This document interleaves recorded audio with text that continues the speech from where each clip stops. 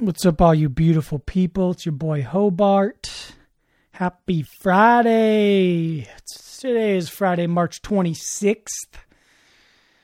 And I'm coming to you with a very important episode. We're offering some groundbreaking discourse for thine ears today.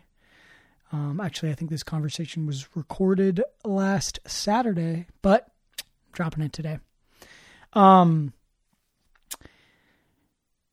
It's a good Friday. It's sunny.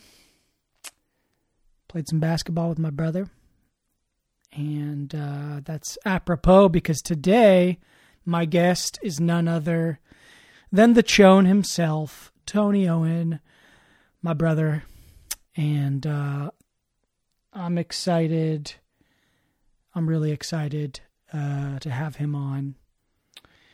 Me and my brother growing up, I would say like for the first 8-ish years of our lives, we had a pretty like mainstream diet. We were living pretty low income, and our folks, we definitely ate a lot of like, kind of conventional foods, Hamburger Helper, stuff out of the box. Our folks did their best, but we were not living a gourmet lifestyle. And then, when our parents divorced and it was just me and my mom and my brother, our mom really made a push to try to get us to start eating healthier and more organic stuff. And, we're still hitting the food bank and living, right there on the poverty line, but she had that focus of trying to get us to eat healthier. And certainly one of the areas that shown the most was in our breakfast cereal options. We definitely had some early exposure to the joys of sugar cereal. And throughout our childhood, that was always an exciting thing for us. And as we kind of moved into our middle childhood years, kind of 8 to 12, our mom really made the push to try to get us to eat, healthier breakfast cereals, moving from like Kellogg's and Post and General Mills to like Enviro Kids, Barbara's, Mother's, these other brands that were a little focused on less sugar and, some other options. But every now and then, our mom would give us that special treat, and we'd get a box of Lucky Charms or, Cinnamon Toast Crunch or some Frosted Flakes or something like that. And it was always like really exciting for us as kids to imbibe. And as you'll hear in this very special episode, we go into great detail about that.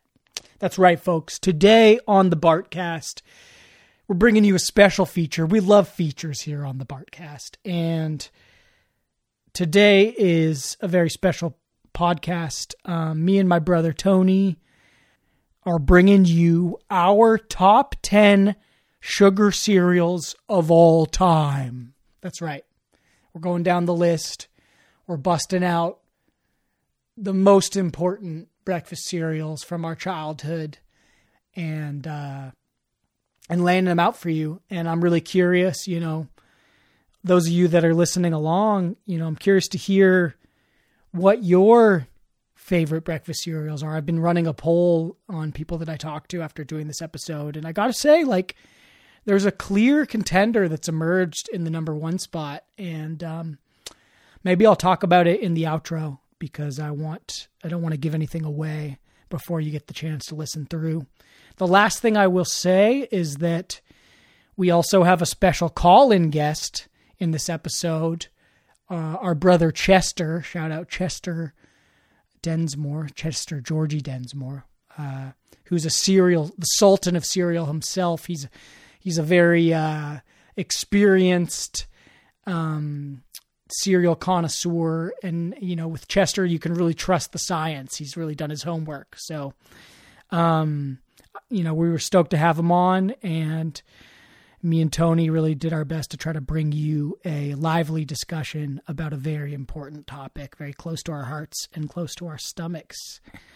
And I think that's it. I think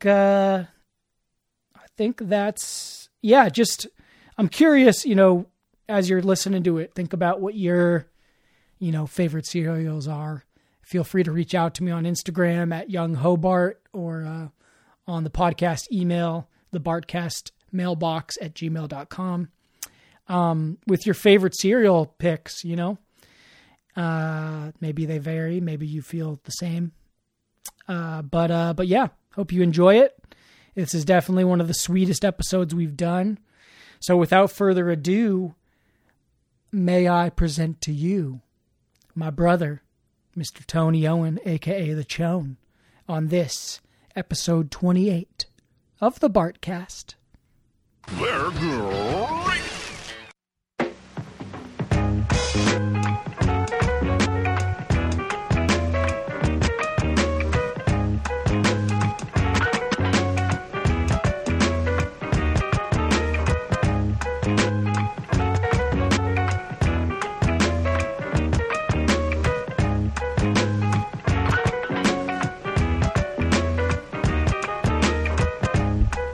Bum bum bum bum, bada bum bum bum bum bum bum bum bum bum bum. Maybe I'll just open it with that song. We'll edit that in later, but Da da da da da da. yeah. Da da da da da da. They're gonna think we're talking about sports, though. Cereal is a sport. When we were growing up, Were you talking Flutie Flakes or what? Fruity Flakes, Wheaties. I'm talking about when you got two brothers and your parents are trying to save money and you get a box of some like bomb ass sugar cereal and you know that shit ain't going to last for more than 2 days. It is a sport. You got to get yours in. Yeah, I mean, the key is to get in and try to get that second round before your brother gets in, because one box of cereal, how many rounds do you get with two bros, right? It's Exactly. like a good first round, where you each fill your bowl up maybe a time and a half, and then second round, one person's going to be getting a little shorted, right? Exactly. Sorry. We got our other brother texting me right now. We're going to have our first call-in, folks, at some point on this show. But yeah, I feel you, dude. You, what were you talking about? Perfect. I was just talking about how, first round, you get that box. Your mom, she's only picking up one box for you guys. She doesn't want you eating that sugary crud. I don't know if we're allowed to cuss on this podcast We can or what. cuss as much as we want. That sugary crap. And you have the first round where you guys open the bag together. And, maybe you get, maybe one big bowl and then maybe like a smaller bowl refill. But then you guys agree to save it for tomorrow. But then it's kind of the race is on. Can you get in for that second round before your brother knows? Because you know that one person in the second round is going to get a little shorted, right?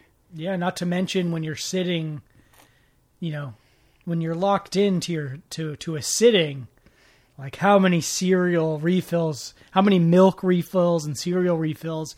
It's kind of like, the understanding is like, you get as much as you can eat in a sitting, right? So you might be able to squeeze in an advantage on the percentage of the box that you're going to be imbibing if you can get an extra milking or cereal refill when you sit down to breakfast. That's true. And I know you and I we've had some epic, back and forths over a box of cereal. Oh yeah, some cereal arguments, no doubt. How are my transients? They coming through there? You can hear me loud and clear? Oh yeah. No, Okay, you sounded good. great. So yeah, folks, today we got something special for you. As I always like to say here on the Bartcast, we're all about features. And I know that, like, of late, a lot of my episodes have been kind of more of like an interview vibe. I've had some really cool artists on. Today we're doing something a little different. I got my brother in the studio, the Chone, a.k.a. Basebone Chone, a.k.a. Brown Tony. Tony Owen here. And today we're talking cereal. You're missing one nickname here that's really relevant to cereal today. You know, what do they call the Tonys of the world, you know? Can you think of it? Tony O's? Close. Tony the Tiger. They're great, baby. Tony the Tiger. Yeah, baby boy. Exactly. I wonder if that's going to influence your ordering of your list. So today, folks, for you, what we have to offer is a topic that is near and dear to our hearts. And I think I'm just going to preface it with, by sharing the story of kind of, I guess, why we're doing this now. We're sitting here recording on Friday, March 19th. And that means 2 days ago was the 17th, which was St. Patrick's Day. And St. Patrick's Day is a day of tradition. It's a big day for the Irish. Me and Tony, we're Irish. We have some of that, emerald blood in us. We're not really too sure. I don't know how it turned up on your 23andMe. I think it was around, I would say 15 to 20%, maybe 12%. Somewhere in that range. And they kind of lump British Irish because I think there was a lot of sleeping around. Right. In those. Probably a lot of raping. If we're talking about the British in those days. And pillaging, too, and who knows what kind of cereals they had. It's true. Back then. Definitely some sort of wheat, some rolled oats and such. But yeah, we decided to revive an old custom. Prima Nocte. Prima Nocte. On the cereal bowl. And we brought this back from our days back in the day at the Red House. So I assembled the items and ended up making a really tasty corned beef hash stew with cabbage and potatoes. We had some Guinness and then, as per tradition, me and my bro here sat down and watched the epic Braveheart over a bowl of Lucky Charms. And I don't know about you, Tony, but I don't think I've had Lucky Charms in close to a decade. Yeah, it's been years. And, some of your podcast listeners might be, making the connection that Braveheart takes place in Scotland. Maybe you want to touch on that a little bit. Right. Yeah, that's feedback that I get pretty often when I talk about this tradition. People are like, but isn't Braveheart a Scottish tale? And my answer to them is always, you're right, but the most compelling character in Braveheart is the Irishman. Despite the actor's inability to have a compelling Irish accent, I think he kind of comes off as a little more Arabian. Yeah. His accent's trash, but his demeanor, his character, and the heart that he puts into his role. His heart is very Irish, and his commitment to the role is without question. He brought that Irish spirit. And by the way, we're not experts on Ireland, but we've both made, our pilgrimage, to Ireland and spent some time with the people. So yeah, shout out to the County Cork and the O'Mahony's, yes. O'Mahony Farm. O'Mahony clan. And I'll just say this, Murphy's over Guinness any day.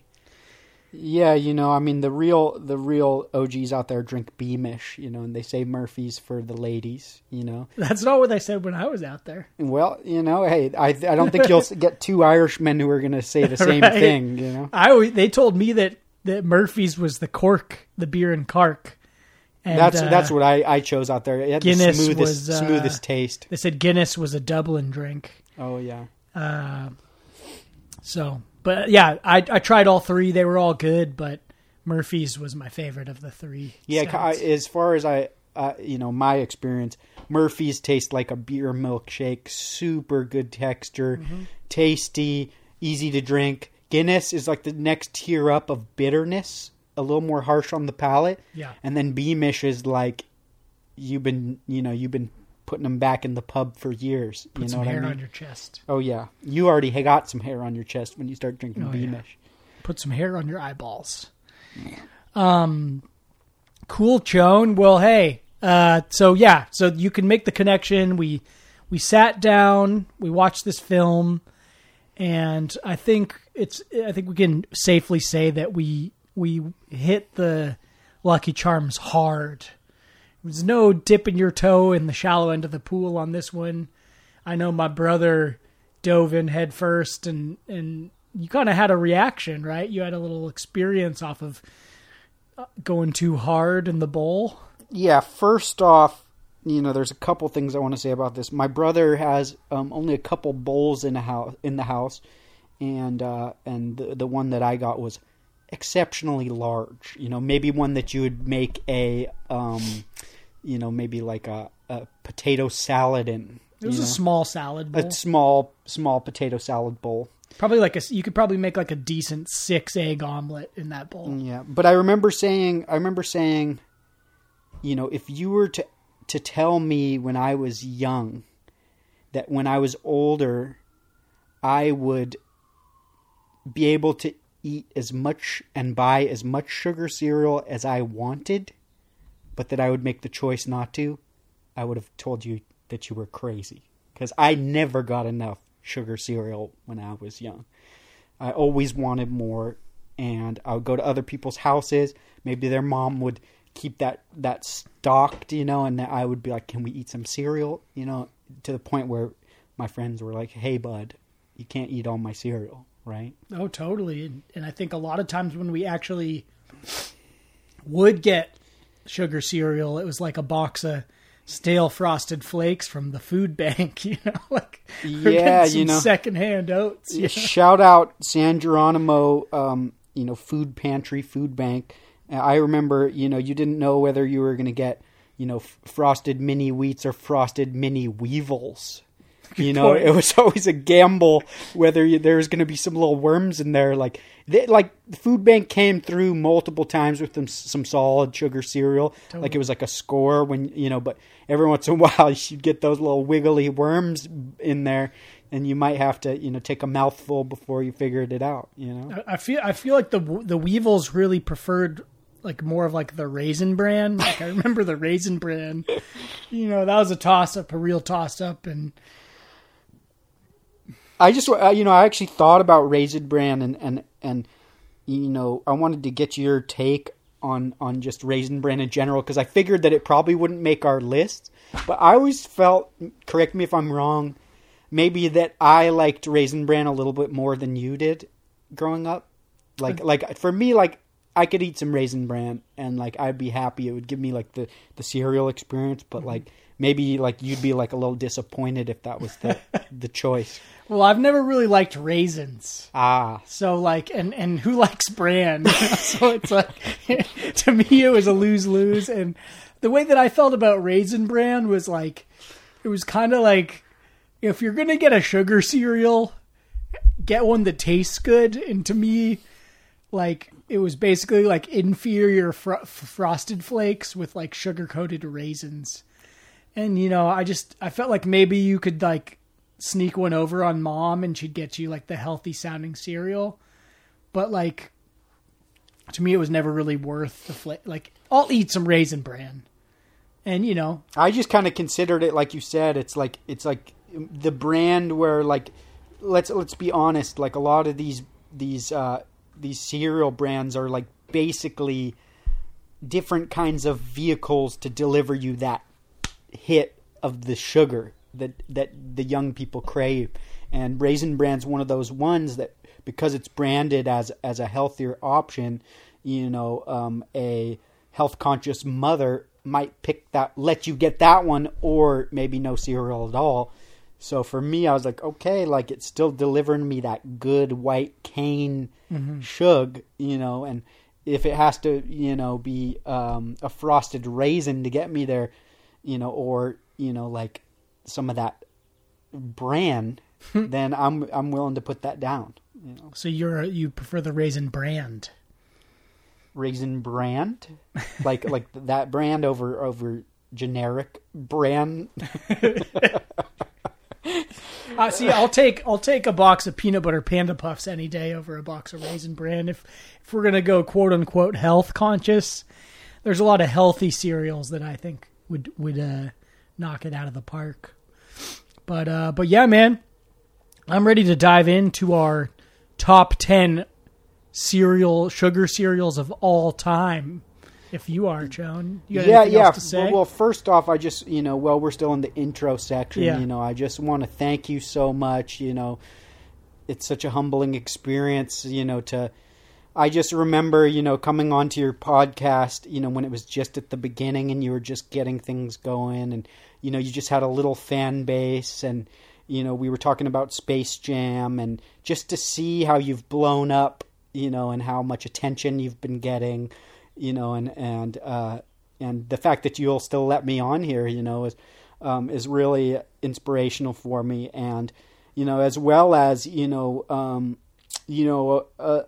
I don't know how long it's been since we did, That's the Way the Cookie Crumbles cookie review. About a year, I think. It's been about a year, but since then, my inbox has just been full with, fans who are just, wanting more of that kind of high-level review content. A lot of people don't know what to do, where to go in terms of cookies these days. So, I got a feeling that, that we're going to have a follow-up episode at some point here within, the year. You hear that, folks? Sounds good to me. You got to give the people what they want, true. And I can't, I'm not hearing the end of it, from the fans. So, you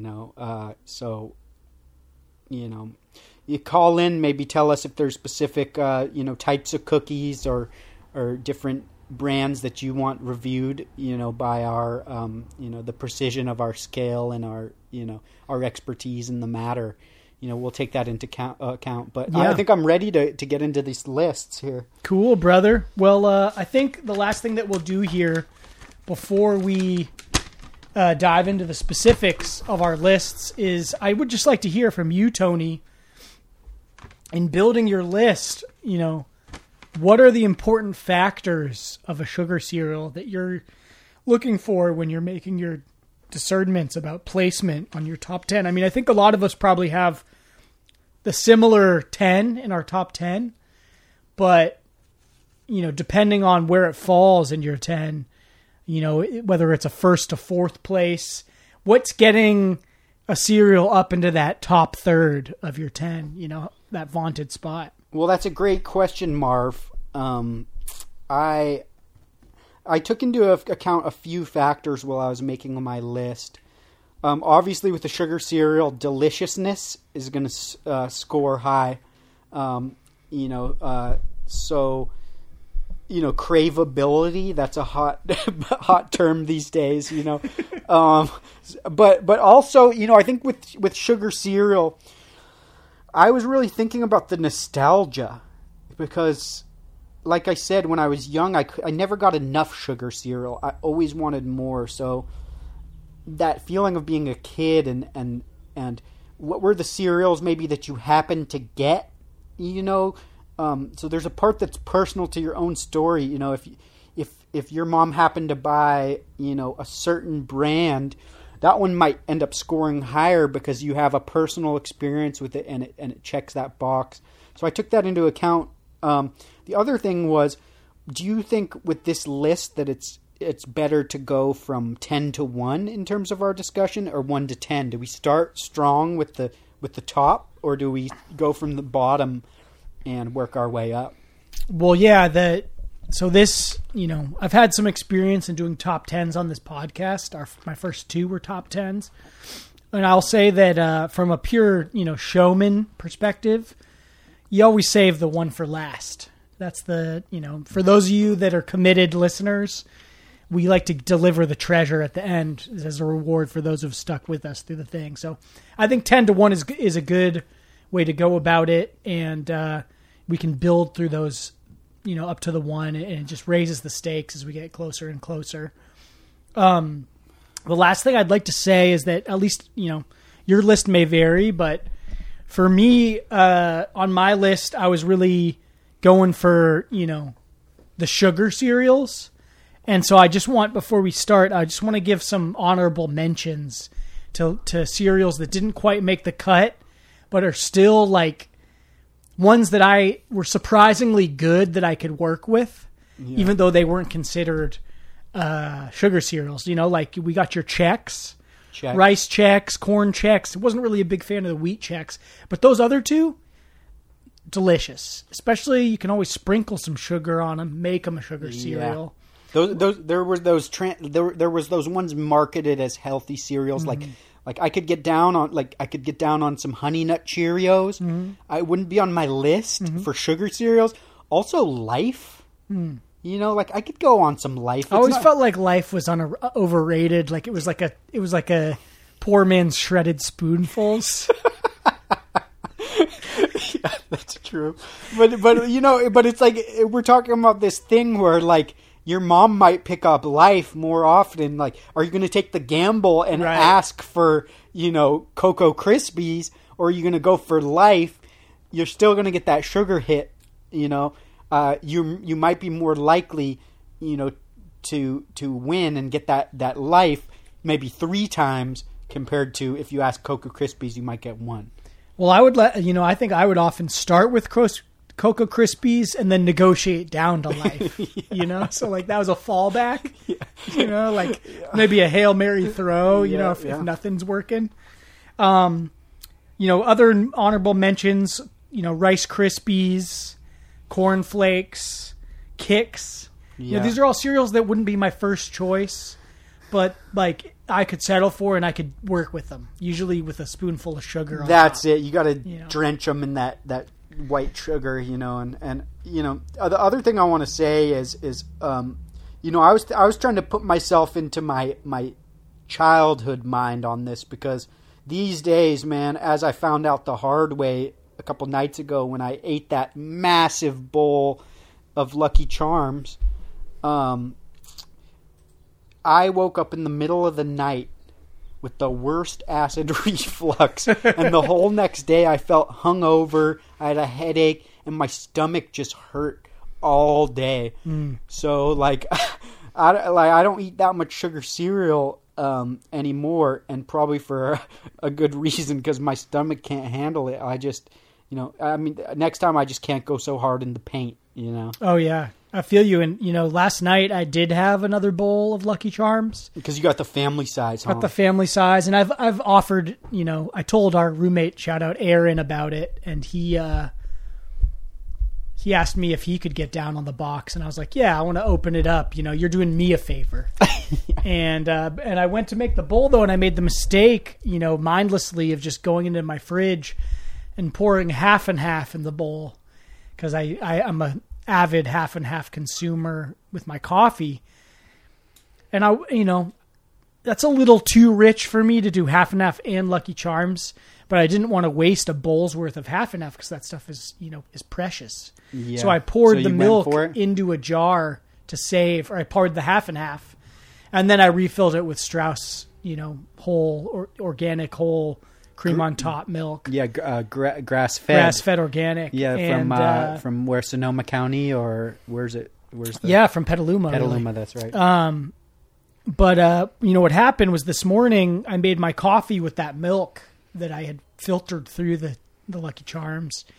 I made it for the foam. I used it to make the foam on top of my coffee, and I put some in my coffee. And man, it just made me feel sick. It's something about it. It was a little sweet. I didn't like it. Yeah. So I won't be doing that again. Okay. You live and you learn. Yeah. Yeah. So, as the guest, Tony, as is the custom on this show, you have the honor of getting to go first with your number 10. So, okay. If you got nothing else, let's jump in there and maybe you can just talk about your number 10 and why it came in, you know. If there's a couple that didn't quite make the list, you know, to me, I always think with top 10 lists that the number 10 spot is actually like a more venerable spot than, you know, 9 through 5, just because it's like it gets a certain little buzz off coming in just above getting cut, you know? Yep. And that's a perfect, that's a perfect segue into what I'm going to be talking about here, because at my 10 spot, I actually put, you know, a type of cereal that I actually will buy more regularly today, because it gives me just a little buzz, right? So this is for a more mature cereal buyer, somebody who's, been around, a veteran in the cereal game, someone who's taking care of their health and yet still wants that treat of a nice bowl of cereal. And this is actually, it's not quite cereal, but, it's Kind granola. And they make a chocolate granola, and it's only lightly sweetened, but it gives me that chocolate hit. So it's kind of like, it's got the chocolate, it's got the clusters, and these days too, alternative milks have come a long way. I remember when when it was just soy milk, rice milk maybe was a little upgrade to the soy milk, but nowadays, and then we were on almond milk for years. That was the best that we could get for the fill-in, non-dairy milk. But these days, I got to say, hands down, they have crafted oat milk, and it's the most transparent of all the alternative milks.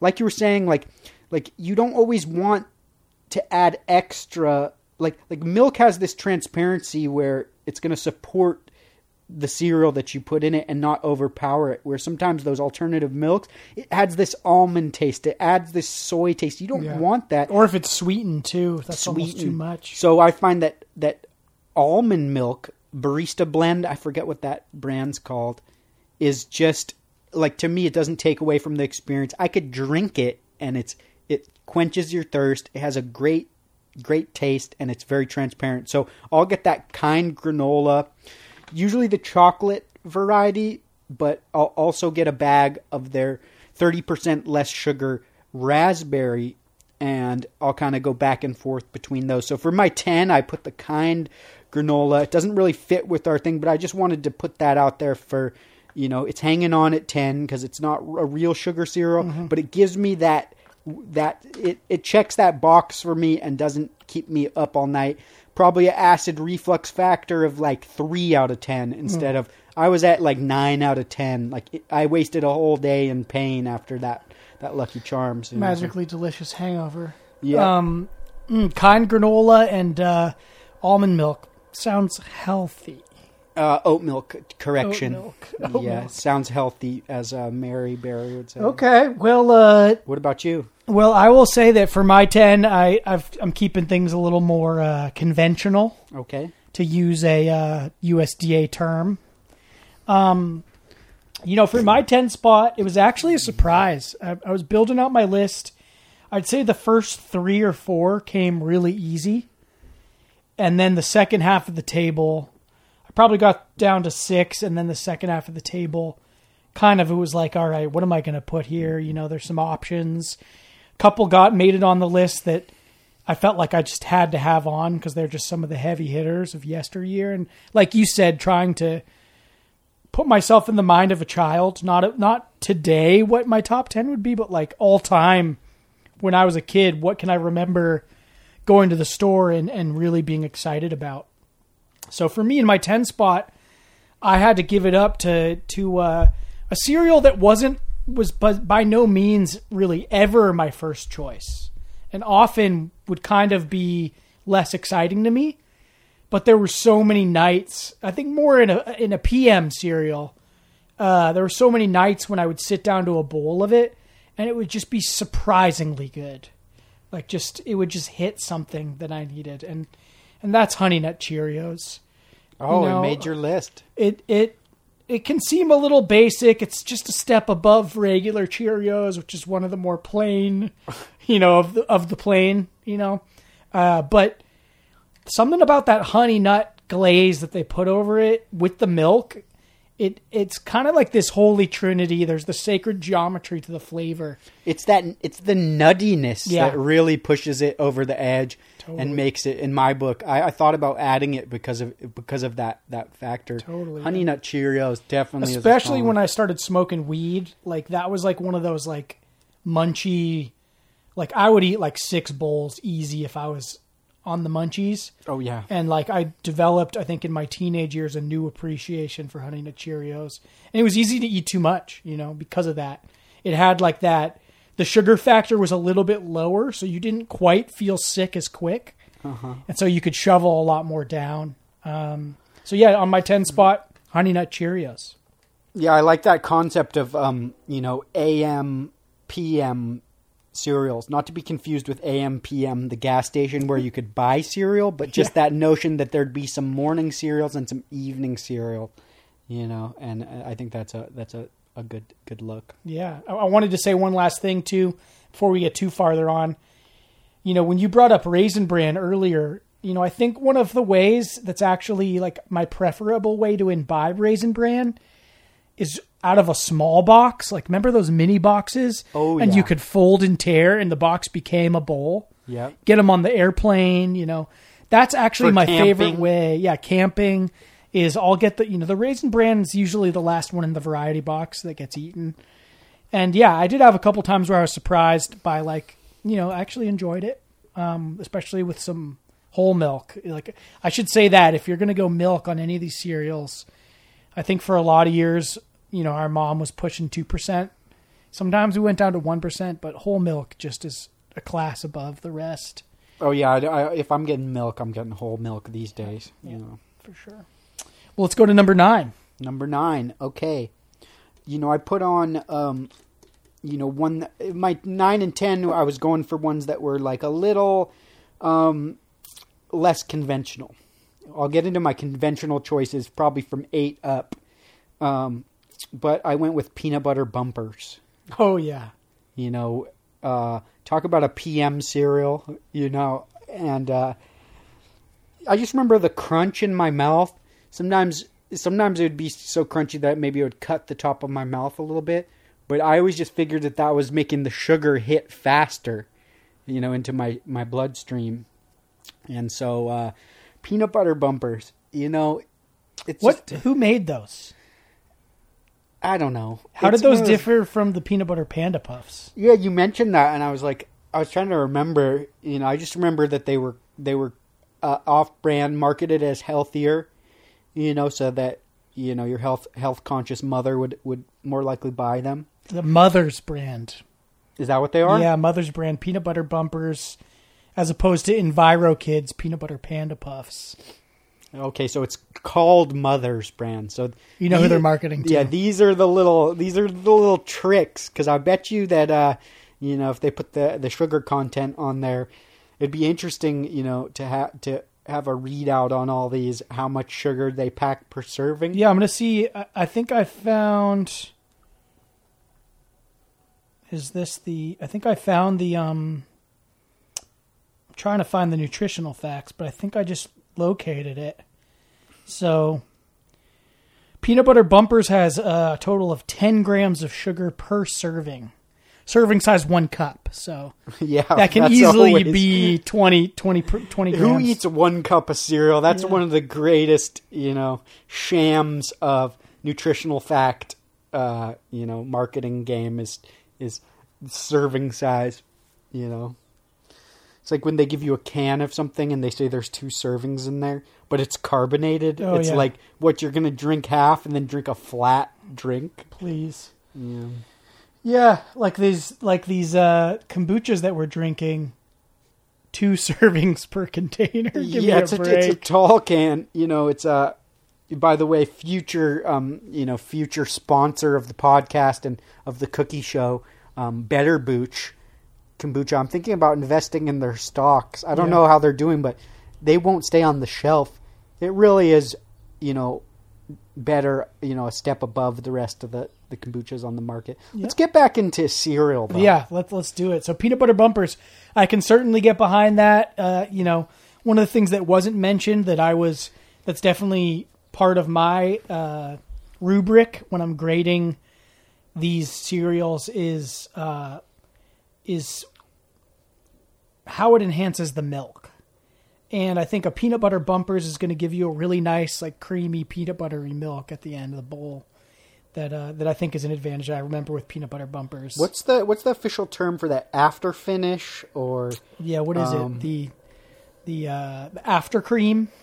Yeah, there's got to be because you drink that sugar milk and it is mwah. Yeah. That's definitely the if the cereal's the meal, that's the dessert. The creamy leavings. Oh yeah. Cool, man. All right, number 9 is peanut butter bumpers for the Chone. What about for you? So my number 9 is one of the greats. This is an A-list sugar cereal. I defy anyone everyone's heard of this cereal. This is one that is a regular appearance on Saturday morning cartoons. And, it wasn't my favorite, but like I would get excited as a kid when I'd go to a friend's house and they'd put that on the table. That's Fruit Loops. Fruit Loops was larger rings than Cheerios, multicolored, multi-fruit, fruity kind of flavor. And I think that like that's one of those flavors that I've found at times in other products. Sometimes in weed can kind of smell like it if it's one of those like super indoor strains. But Fruit Loops, yeah, it's just a solid sugar cereal. It's, I think they, in the 90s, they tried to like enhance it. There was like a marshmallow blasted Fruit Loops. I never got to try that. Always seemed like a bridge too far to me, like marshmallows too. Seemed like a bit much. Mushrooms. Yes, shroom loops. And they had Toucan Sam, he's a pretty solid, sugar cereal character. Not the greatest, not the worst. Better than whatever that Sugar Smacks guy was. But yeah, Fruit Loops comes in as my number 10. Number 9. Number 9, okay. Well, I think we should just dive in on my number 8. Yeah, you don't got a lot to say on Fruit Loops. Well, it's just late. It's earlier in my list. I'm going to wait. Sure. Yeah. Save your comments for your point. Because I'm sure that we have some crossover. Yeah, it'll be interesting to see how they differ. Yeah. One last thing I'll say about the Fruit Loops is, I think one of the reasons it wasn't higher on my list is that the milky leavings on the scale of deliciousness, the milk at the end wasn't the fruit mixed with the milk didn't quite fuse as well as some of the other flavors. That's interesting, and I think that we have a little discussion to be had about that coming up here. Mm-hmm. But I'm going to dive in on number 8, mm-hmm. and what I'm going to put on this one, my 10, 9, 8, it's starting to ramp up into the conventional sugar cereal world, and this was one that that's still on that scale of like, it's not complete sugar, but we're talking about Frosted Mini Wheats. Oh, so to me those are like these little sponges. They soak up that milk, and what I love about them is you get that one side that's frosted, and when it soaks up the milk, there's going to be this threshold. There's this point where you have just the right crisp and just the right sog. Now, everybody has a different take on soggy cereal versus crisp cereal. Some people are like, I got to eat it right away and get that crisp. And other people, like I was always probably more biased on the sog side. I liked when the cereal soaked up the milk. I didn't want a dry cereal that just had milk on the outside. I like when I like to dip cookies in milk. I like to let it soak in. So Frosted Mini Wheats. Also, the fact that when you get that mini wheat that was frosted on both sides, ooh. It's like this extra because the white whale of the cereal world. Yeah, and you get some of the ones too where like two of them get connected in the process, so you get an ultra long one. And didn't they make supersize mini wheats? They did, but I think that I felt like the supersize mini wheats threw off the balance. They didn't increase the ratio of frostedness accordingly, so it was a lot of mini wheat, not a lot of frost. And I will say this, I like that you touched on that. There is, for I think every cereal, a OSP, or optimal soaking point, saturation point. Yeah. And I will say that the Frosted Mini Wheats had a higher OSP than a lot of other cereals. Like you could go to the bathroom in the middle of a bowl and come back and still have some crunch. But I liked mine, right in that OSP, right? Not too soggy, but like still little bite, but with some milk absorption. Yeah. So if 10 OSP is just a soggy mess, I would say that my average would probably be more like a 6 or 7 where I like it. Where some people might like, a 3 or even a 5. They like a really crisp cereal. I like it. I like my saturation high. Okay, nice. Yeah, I thought about Frosted Mini Wheats. They didn't quite make my list, but I can't think about those without thinking about shout out Ryan Creighton, because the Creighton household, I feel like, was the main place where I would get my Frosted or Mini Wheats. Oh, yeah. Cool. So that brings us to my 8, which is going to be another heavy hitter, another, classic sugar cereal. This is one that wasn't it, again, not as fancy as some of the other ones. Not as outlandish. It looks actually more like a real, the colors are a little more like naturally looking, but it's solid, and there's no getting away that it's a sugar cereal. And that's Frosted Flakes. This is, Corn Flakes. Nobody just, wanted to eat plain corn flakes. I would put sugar on my corn flakes, but Frosted Flakes, the frosting was so perfect, uniform. They were good soggy or crunchy. I liked them a little on the crunchier side. But it was just a delicious bowl. Every bite was good. You knew what you're getting. And, I think arguably Frosted Flakes has the strongest mascot of all the cereals. I mean, I know you've got a special connection with Tony the Tiger, just being your namesake and all. Yeah, Tony's been a big inspiration to me for years. He's kind of an inspirational figure. They're great. That's his catchphrase. And he's got that red handkerchief that he wears with the little Tony on it. And, it's just like when you're little, these cartoon figures are, you're looking for, when you're looking for these role models, you see that kind of positivity that Tony brings, right? And that smile on his face. It was just somebody that I could, kind of aim my compass towards being like. I always wanted to be like Tony. And I am a Tony. And really, you want a mascot you can trust. Some of these mascots, Count Chocula, sorry, I can't trust Count Chocula. He's a vampire, the Craver, bro. Yeah, the Craver. I'm wondering about Honeycomb, whether it made it on your list. Yeah. We'll have to talk about that later, but yeah. And, I'm just saying some of these, seemed like they were kind of less healthy role models for children. The Craver seemed like he kind of was pre-diabetic. He didn't pre-diabetic / just a fiend, kind of like a crackhead. And if I was a parent, while I was doing my research for this podcast, I found what the old Honeycomb mascot was. What was it? He was a cowboy. Really? Yeah. Interesting. Back in the 50s, 60s, 70s. Probably actually would have helped my score, at least, with a cowboy. Yeah, the cowboy would have been strong. But yeah, the Honey Nut Cheerios has the bee. I'm not really sure how I felt about the bee. It never really was. It was kind of almost seemed a little vestigial to me. He didn't quite do it for me, but Tony the Tiger is I think the greatest cereal mascot of all time. And so yeah, Frosted Flakes comes in at 8 for me. Yeah, and so we were talking about our different metrics that they're rating these cereals on, and what was the metric for saturation? What was it?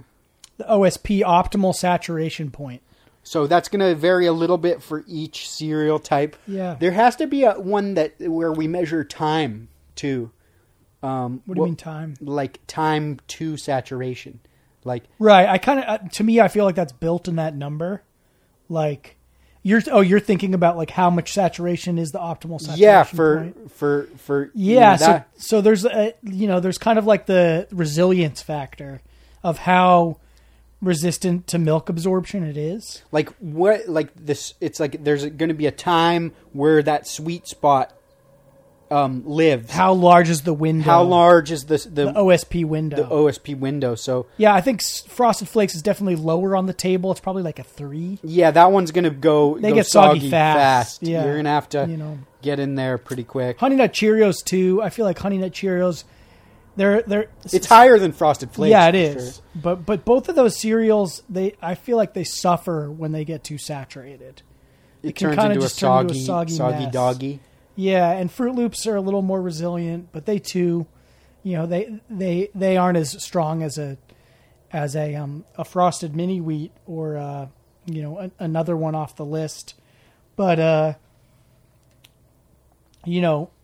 I think that Frosted Flakes, I'm guessing it made it on your list too. I'm guessing it made it on a higher position than mine.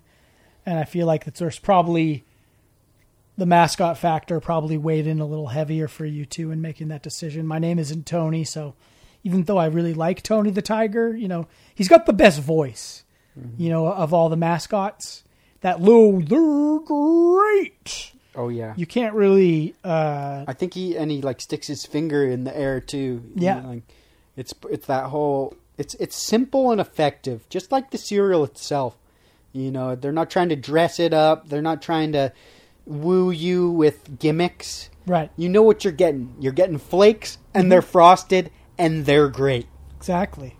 Some cereals, they really are selling a prize.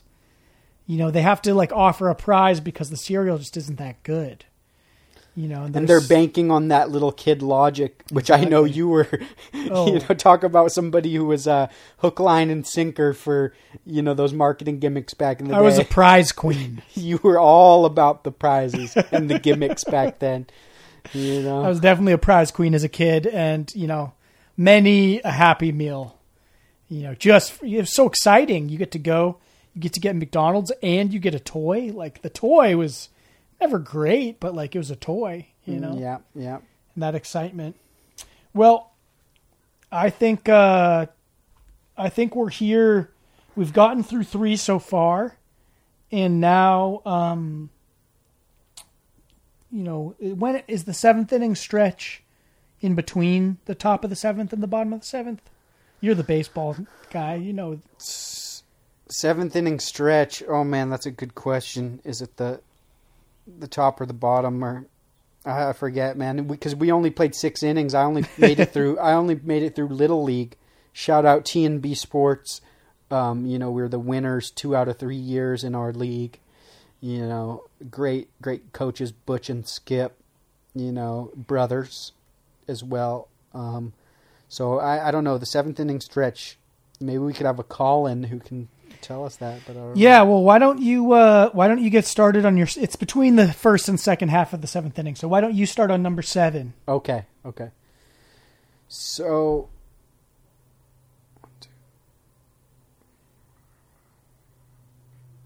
okay, cool. I was looking at my list. I numbered things a little bit wrong, but that's okay.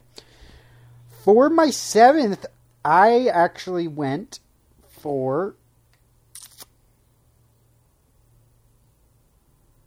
Oh, now I realize that I number things not in order here. So I'm trying to look at what I actually mean for 7 here. And I think that I'm going to go for a lesser known... It was a limited run... but this was a cereal that I only ate a few times. So I don't have quite as much of a nostalgia, but in the same sense, it was around the same time that I was discovering something called bong rips. Oh. So we're talking, 12, 13 years old, 14 years old.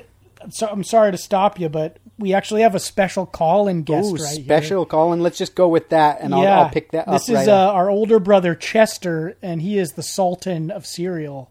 Oh, he could put down big bowls. Like, you've never seen someone eat bowls. Sultan, we have on the line right now the Sultan of the salad bowl size cereal bowl. Chester Densmore himself. Chester Georgi-Densmore on the Bartcast. What's up, brother? Amigos, my brothers, thank you so much for bringing me into this very important conversation. It's an honor to be here. Well, Chester, when we're, here on the Bartcast, we're not just philosophy. We like to have things backed up by science. And when you have science, you need to have experts. And I can think of no one who is more of an expert on the cereal game than you yourself. You came in right at the 7th inning stretch. We're 3 cereals in a piece in our top 10, and Tony was just talking about how for his number 7, it's a little bit of a lesser known title, and we didn't get to it yet, so we're not going to reveal it yet till after. But how you doing, Chester? And Hobie was talking about bringing in a true cereal scientist. And I think that the expertise comes actually from, the number of clinical trials. Like I remember just how inspirational it was to walk downstairs and see that size of the salad bowl. Like, it was a game changer for me. I was like, you can do that? Yeah, I never even knew that was an option until, I think, what was it? It was you I remember you filling a salad bowl. Was it Frosted Flakes? Frosted Flakes is a good one because you get that bonus milk. It's like such delicious milk at the end there. Yeah, the creamy leaving. With the salad bowl, though, you got to be careful. You're right, Tony. It's that my scientific expertise in this field comes from all the experimentation that I've done over the years, and just the raw data, the raw numbers for sure.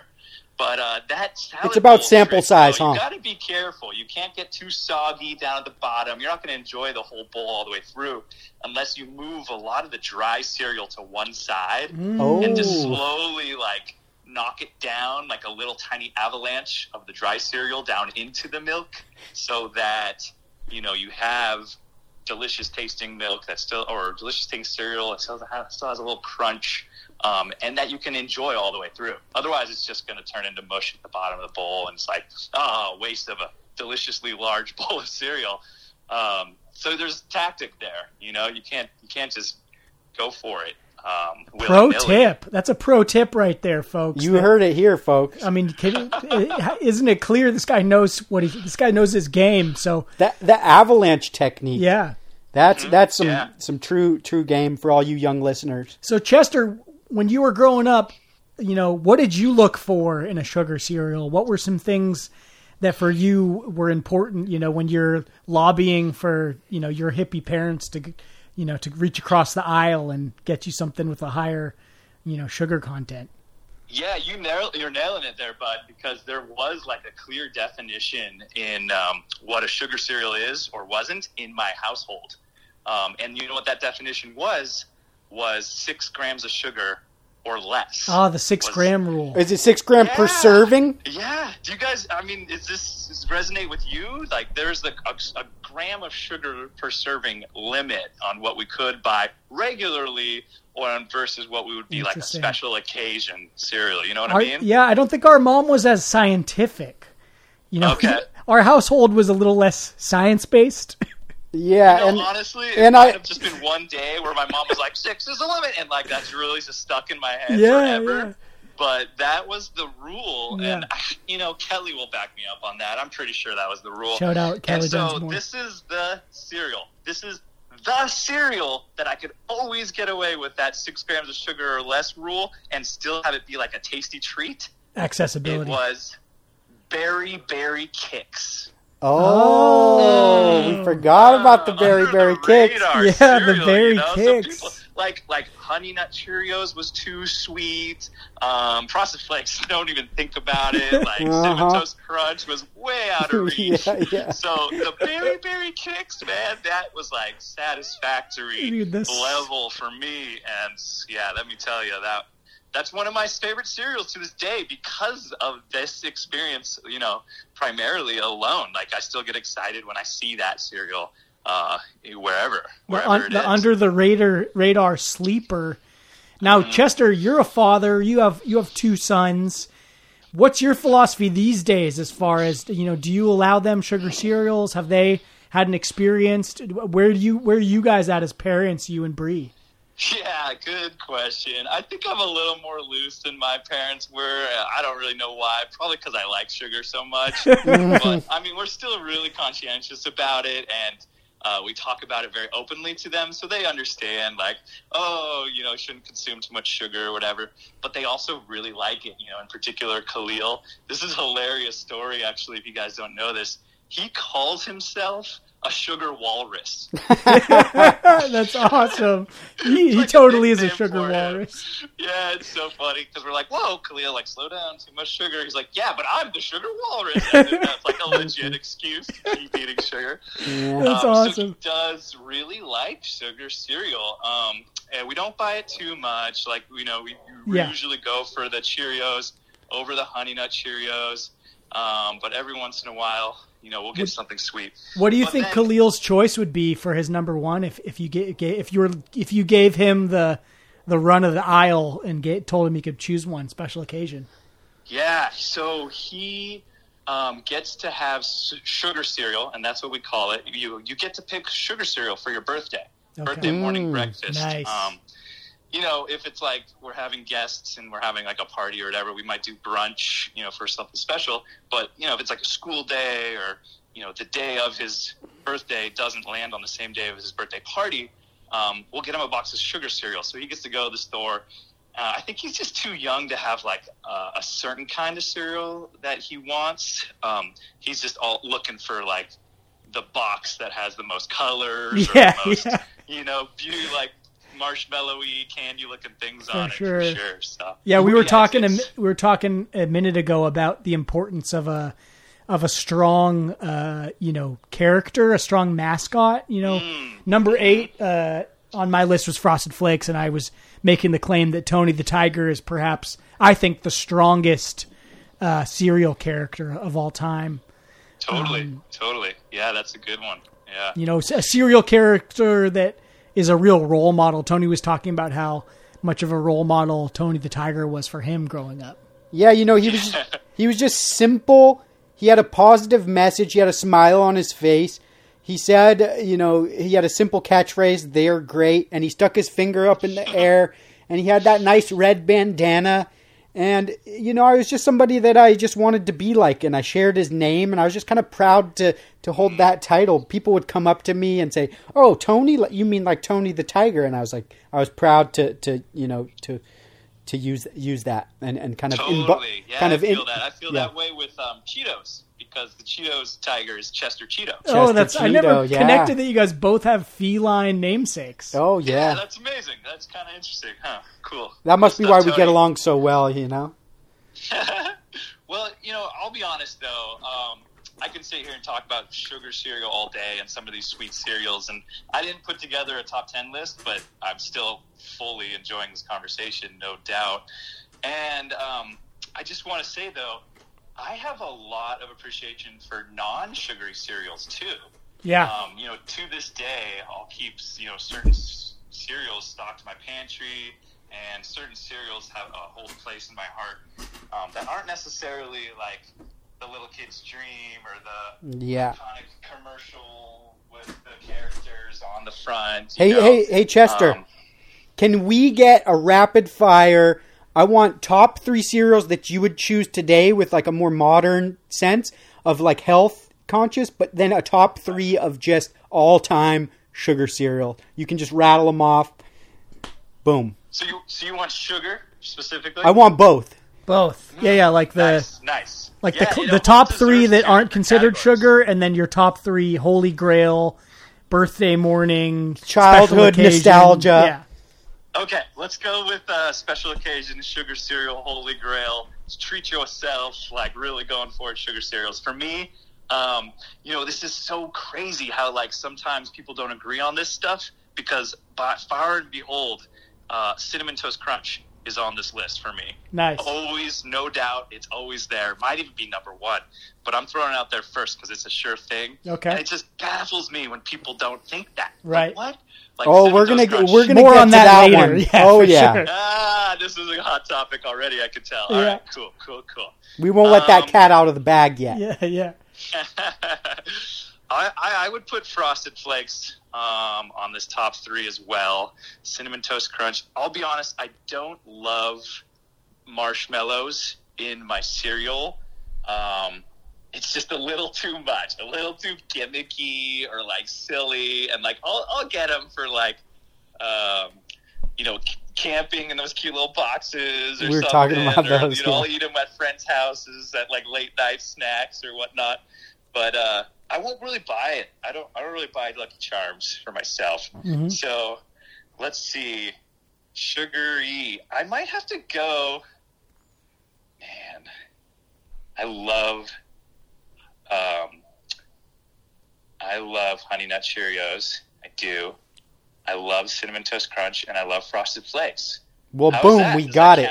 1, 2, 3. Fire round. I like it. Yeah. Lock those in. Are those unranked? Did you rank those already? Dude. Honey Nut Cheerios, Frosted Flakes, I'm 3, 2, having 1. second guesses on him already, but we're putting Cinnamon Toast Crunch number 1. Okay. Frosted Flakes number 2, and Honey Nut Cheerios at 3. Nice.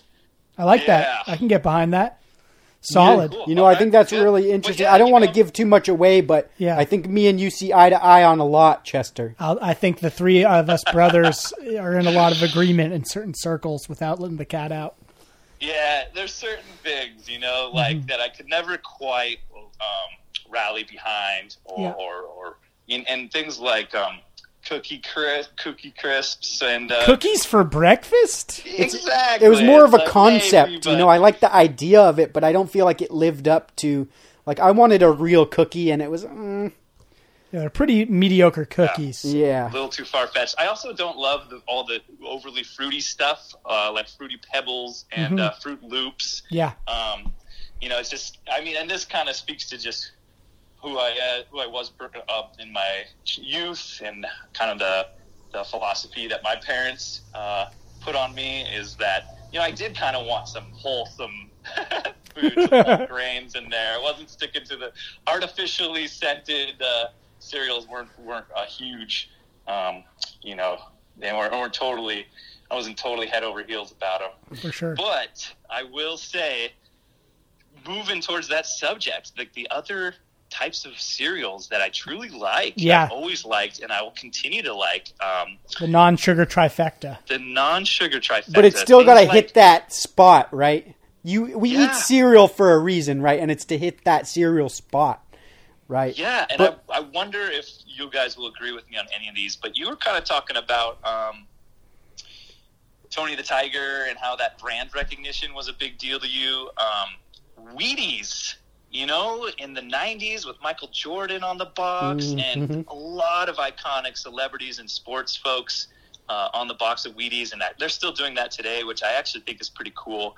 But Wheaties I always had a high regard for, and I think they taste good too, so I'm going to put Wheaties at number 3. Also known as Raisin Bran minus the raisins. This is a brand based. It's been a long time since I had a bowl of Wheaties, so I'm trying to. I was always curious, Chester. Maybe you can give your take on this. What was the difference between Wheaties and Total? Were they just different? Was it like Total, the Post version of Wheaties? Yeah. Because Kellogg's, Post, General Mills are the 3 big ones, right? Right. Yeah, for sure. And where's Flutie Flakes fit into there? Here's the big difference between Wheaties and Total. Total they never had a chance to be as cool as Wheaties. So a total failure, you might say? Yeah, who really likes Total? Like Wheaties are good. I felt like Total was what, like Lonely Bachelors ate? Yeah, or like grandparents, like along right next to the grape nuts. Yeah, grape nuts. Yeah, grape nuts. Oh my god! Was there ever a worse cereal than grape nuts? I feel like there's a real specific reason that people ate that, and it's not one that I always ever needed or had. I think it's fiber, maybe. like prune juice. Anyway, it's next to the prune juice. Yeah, so that's funny that you guys compare Wheaties to Raisin Bran. I never thought that was the exact cereal, like, Total, Raisin Bran, Wheaties, like the same cereal with like very like slight differences maybe. Mm-hmm. But Raisin Bran is in my top 3 for sure. Okay. I've always liked Raisin Bran. I do like raisin in my cereal, regardless of the cereal. I put raisins in my cereals a lot, like my granola or my oatmeal or just about anything. I'll throw some raisins in there, and I like that. But I'll enjoy a bowl of Raisin Bran any day of the year. Did it match the 6 grams of sugar limit that your parents? Yeah. So you could get Raisin Bran. For sure. So would you consider Raisin Bran to be a sugar cereal, or does that go on your non-sugar trifecta? That's number 2 on my non-sugar trifecta. Okay. Yeah, it's a good for you cereal. Let me tell you, I'm a dad. Okay? Yeah. So I know what I'm talking about. It's good for you cereal. Totally. Yeah. All right, and then number 1. This one might surprise you guys. I don't know. There might be other people in the world that are like, yeah, but I think this is going to be a shocker for most people, is Rice Krispies with bananas. Ooh, yeah. That goes. That goes, for sure. I used to eat this like in my college cafeteria, just because that's what I wanted. That's what I wanted to eat right then. It wasn't like I didn't have the option to get all those sugar cereals in my college cafeteria. I did, but this is what I wanted. Like, I felt like it was tasty. Yeah. I threw that banana in there, which had some good nutrients and nutritional aspect, but also sweet and good. It was just a good combo. It was a good flavor profile all the way around. And I remember coming to visit you at Humboldt State, and one of the greatest parts was we'd wake and bake, and then we'd go to the cafeteria and have free run of the place. And I just remember I would often combine 2 or even 3 different sugar cereals because they're all in those like gravity bins, and you can just, mix and match. So I got to try out combinations that, until then had been inaccessible to me in my life. That was a really big part of my development as a young man.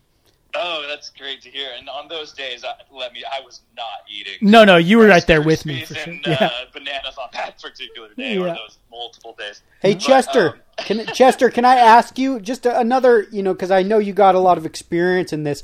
When you're eating Rice Krispies with the bananas, are you the type of dude who cuts full circles, like big chunks of bananas? Are you cutting those chunks in half?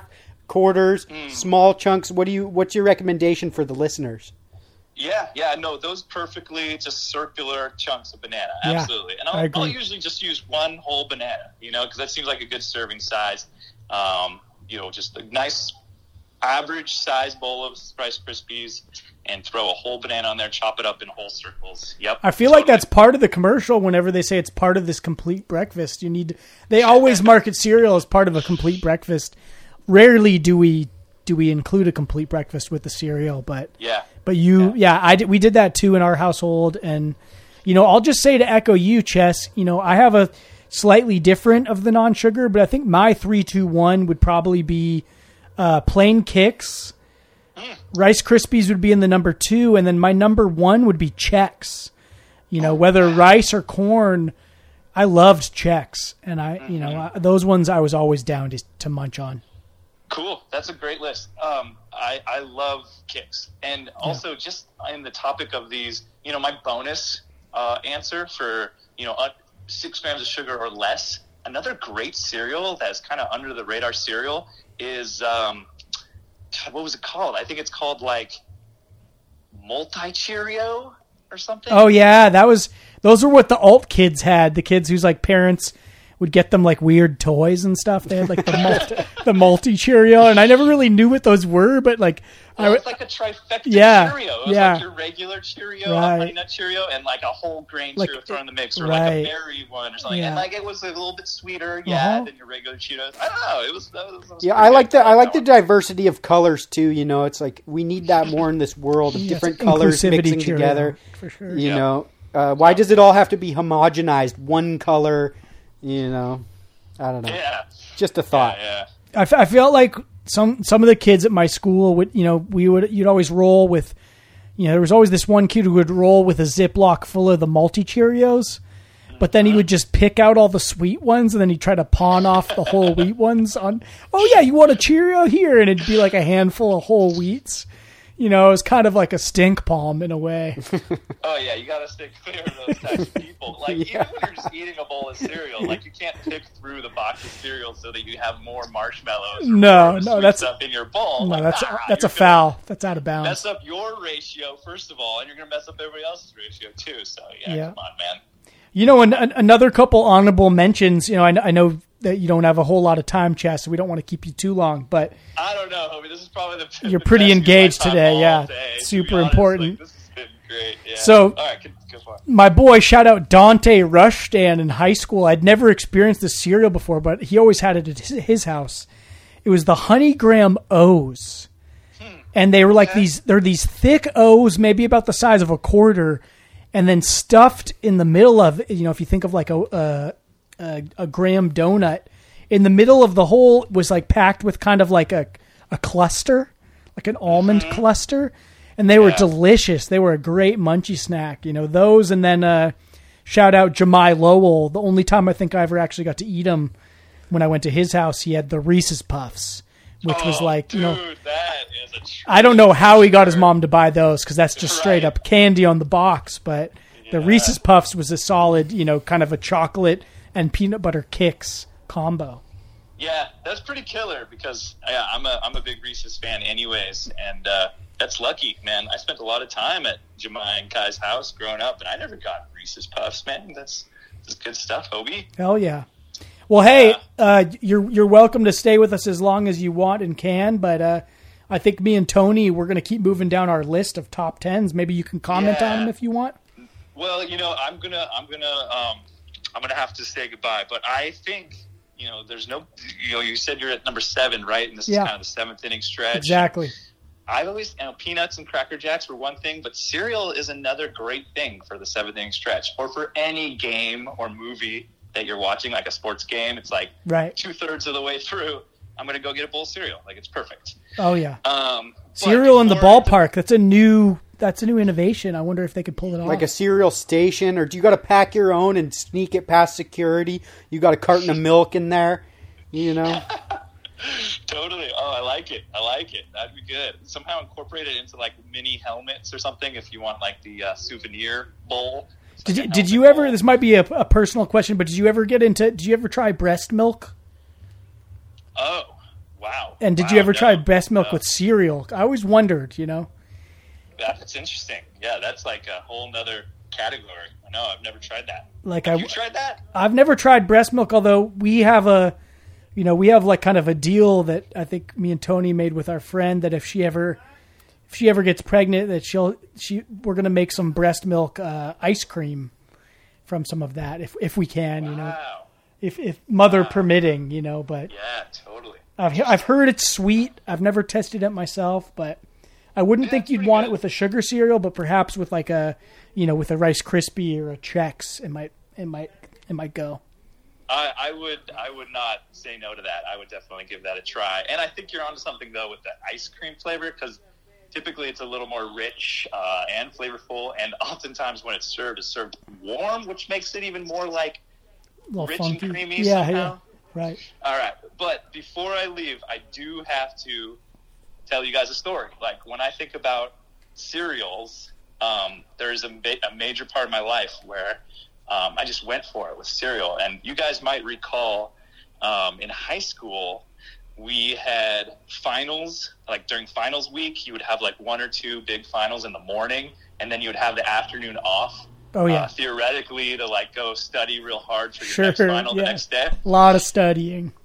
So somehow, I can't remember what year it was, but one of my greatest friends ever, best friend in high school, Kyle Shaw, and I knew that was coming. I was going to ask you what the Kyle Shaw's house choice was. Yeah, the Shaws kept a nice larder for sure. They had a full pantry. Yes, but this particular tradition, we would leave school, at noon, finals week, and instead of studying and super hard for our finals the next day, we would go buy multiple boxes of cereal. If I'm not mistaken, I think it was 4. Wow. And we would go to the movie store back in the days when there was movie stores, and we would rent 4 movies. So we'd go to the grocery store, we'd get 4 boxes of cereal, go get 4 movies, and we'd go back to his house where he had that big, huge L-shaped couch and the big TV, and we would eat cereal oftentimes in big salad bowls and watch movies for the rest of the afternoon. If you were to estimate, what were the varieties that you guys would go for with that crew? Yeah, I think we hit a few staples, like Kix or Chex, and a couple things to actually like feed us like wholesome meal. But we definitely ventured into the Lucky Charms and Cinnamon Toast Crunch. I got some sweet ones in there too that we don't usually get to enjoy in that fashion, So pretty cool, just a real memorable time. Dude, I love it. That's a great tradition. It wasn't just like one day during finals. This was like every year, every semester at the finals. Like, hey, like what day this week? I think it was probably usually Wednesday. Let's do the bowl. Let's do the cereal on movie day. Yes, I love that, man. I love that. You know, and as someone that loves movies so much, and you and I have our own movie traditions in our lives, that really speaks to me. And especially with making the tradition with the cereals. You know, this whole episode today got started because 2 days ago was St. Patrick's Day, and growing up, me and Tony had this tradition where on St. Patrick's Day we would watch Braveheart and eat Lucky Charms. And so on Wednesday, I went to the store and I got all the makings for made a really bomb corned beef and cabbage stew, and we had dinner, had a Guinness, and then we sat down and watched Braveheart, and we got a family-sized box of Lucky Charms, and we hit it hard, and it was glorious. And then the next day, you know, Tony learned why, as adults, we don't eat so much sugar cereal. I already said it on the podcast, but I got the worst acid reflux, and I was hungover all day. Ooh, Not from the Guinness. Damn. It was like a whole day of headache, chest ache, stomach ache. And it was because I went hard in the paint. Totally. Sometimes you can't avoid that. But, dude, that story sounds amazing. Like, up until the point where it didn't sit well for you, Tony. That seemed like a real decadent, luxurious day with all that delicious food.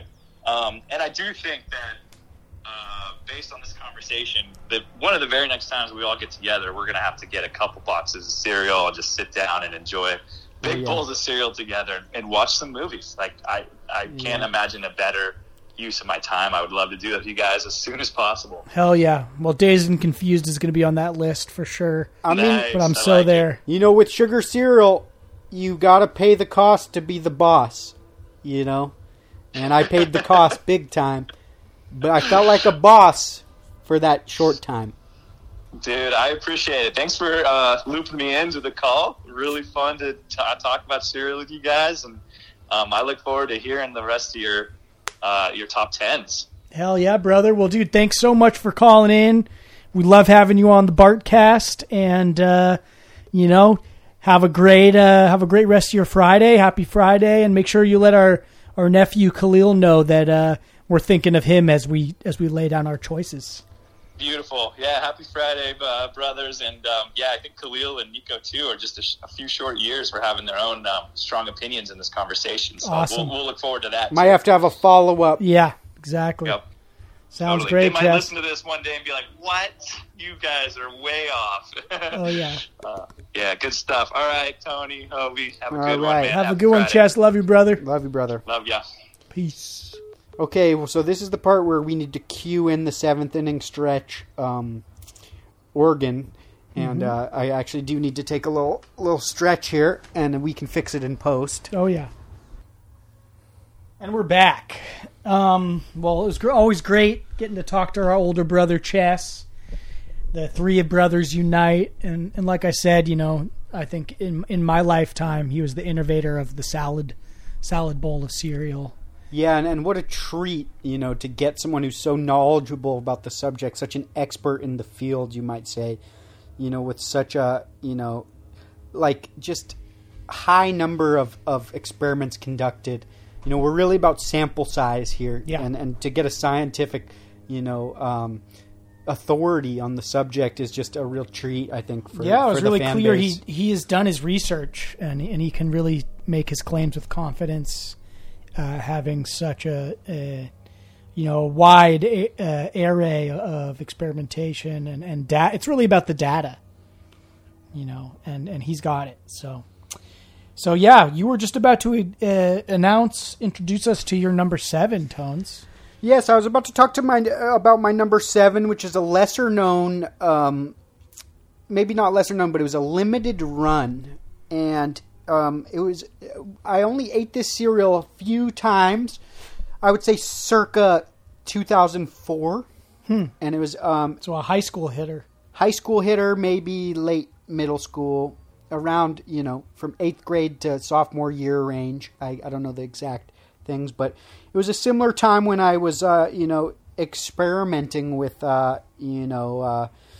other kinds of greenery. It was like the bong rip phase.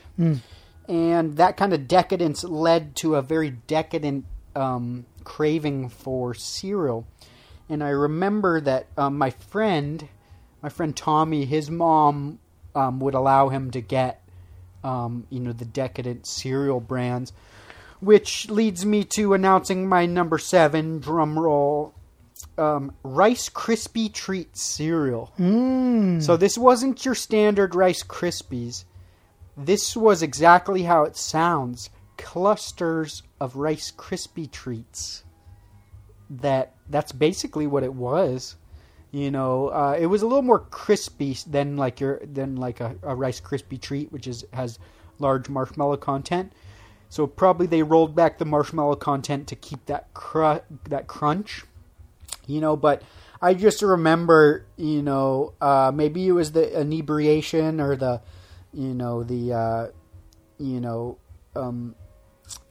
you never know whether it was the bong rips or not, but I remember that being a fire choice for the Stony PM cereal choice.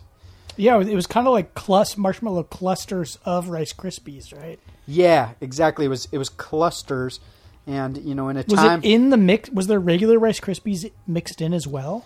Yeah, think about it like there was small. There was like a lot of singular Rice Krispies, but I think that had to do with just natural breakup and breakage. Mm-hmm. So you would get these clusters, but you'd also get just sweet marshmallowy. It wasn't marshmallows like a Lucky Charms. It was like coated. Right. Rice Krispie treats. Yeah, Rice Krispie treats if you've ever had them. Classic treat. So I put that at a 7 because it doesn't hold the same nostalgic weight as some of the other ones. And I only ate it a few times, and it's sort of like that special occasion cereal. Like, it wouldn't be the one that you would want on the AM to get you started with the day. It's the one you want when you're indulging, when you're over at your bud's house on the weekend, It's interesting that you bring those up because I was always kind of disappointed by those. I tried them a couple times. They were all right, but I never quite was as stoked. I liked the idea, I liked the concept, but to me they kind of fell in line with like Cookie Crisp, where it was like, the idea, it was a lark, but they never quite did it for me as much. Well, whether it was the weed or the, they say that beauty's in the eye of the beholder, and I was seeing some beautiful things for the first time, and that's why it made the list, was because of maybe the moment where I was at. Yeah. I can respect that. Cool. Well, that brings us to my number 7, and like yours, it's interesting. For my number 7, I decided to go for a lesser known variety as well. This is one that probably, I would guess most people aren't aware of. And I didn't have it a ton of times. I only had it a few times, but it was like such a hitter every time that I chose it or found it or whatever. And that's Honey Chex. Honey Chex, I think they stand alone from the other honey cereals. It was a specific kind of honey flavor that they imbued in the Chex.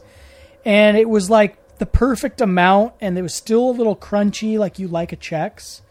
But yeah, I really enjoyed it, and when I would see it, I didn't always see it on the shelf, but when I would, and I could get you to agree, I would advocate for that one for sure, and that's my number 7.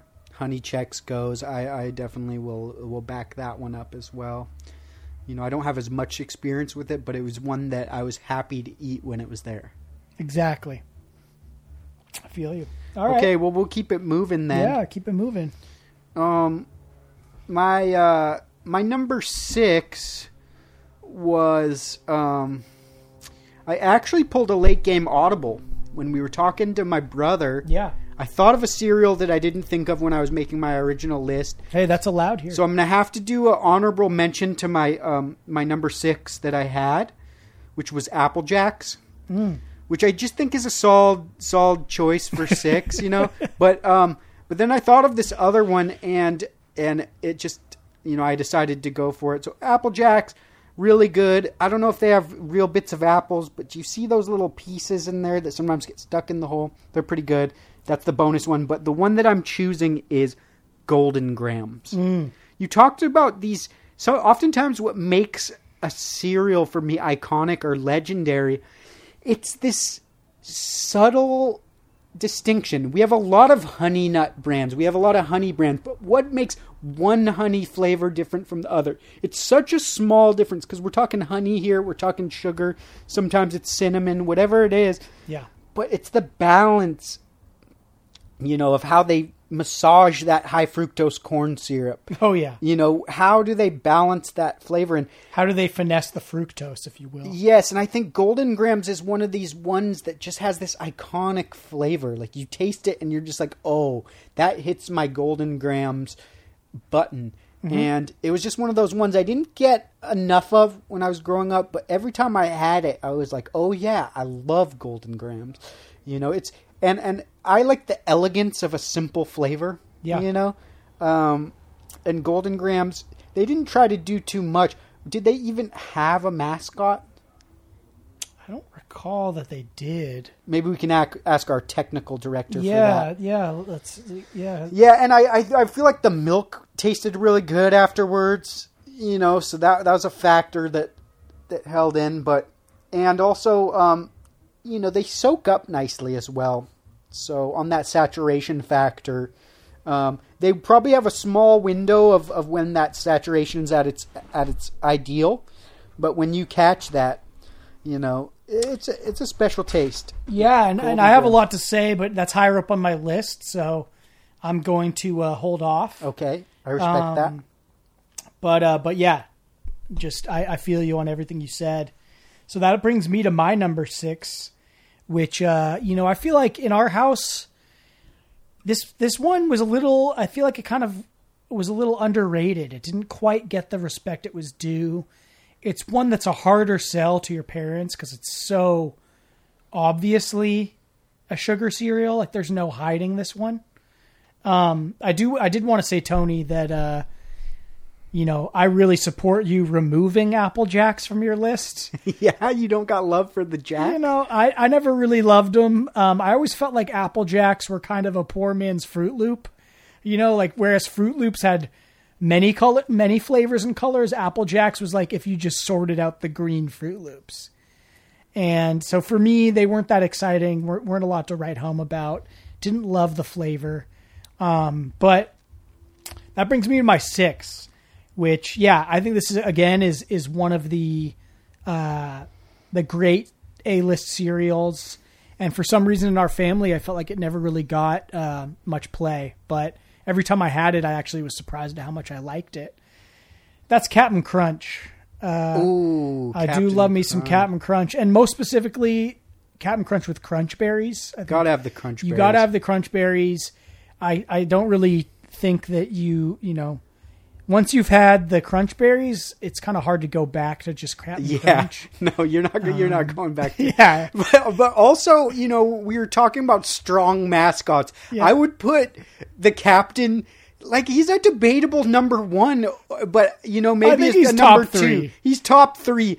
Me and the Captain make it happen. You and the Captain make it happen. That's one of the strongest cereal catchphrases. Yeah, definitely. You and the Captain. They rhyme. It has a nice little rhyme in there. And, you know, I think the Captain Crunch has a pretty high OSP, you know, like once it's saturated, it does lose a little bit of quality, but, you know, whether because of the thick sugar coating on each piece, you know, one of the things I liked about Cap'n Crunch was, like, some other cereals, you know, it was kind of like a compromise. Like, you had your sugar bits and you had your plain bits. The plain bits were so that you could convince your parents that it was real food, but really what you wanted was the sugar bits. Cap'n Crunch was all sugar bits. Everything was frosted in there. So you weren't like mixing it in some blander pieces with some sweeter pieces. But yet there was still the balance. We're talking about that ratio from sugar bits to bland bits. And there has to be, you don't want the sugary bits to be too sweet. Maybe you did when you were a kid. And you don't want the bland bits to be too bland. And I got to agree, there's a nice balance there where the more subtlety of the regular Captain Crunch pieces mixed with the Crunch Berries was an excellent balance. Totally. And I just got a question for you because I forget while you were saying it. Is it Captain Crunch or Cap'n? It's Cap'n Crunch. Cap'n. Yeah, so CIP''N. Me and the Cap'n make it happen? Mm-hmm. Or happen? Captain happen? Me and the Cap'n make it happen. Okay. Just had to clarify that there. Man, I forgot about the captain. But, you got to pick 10. You got to shoot from the hip and see what comes out on this one, Oh, yeah.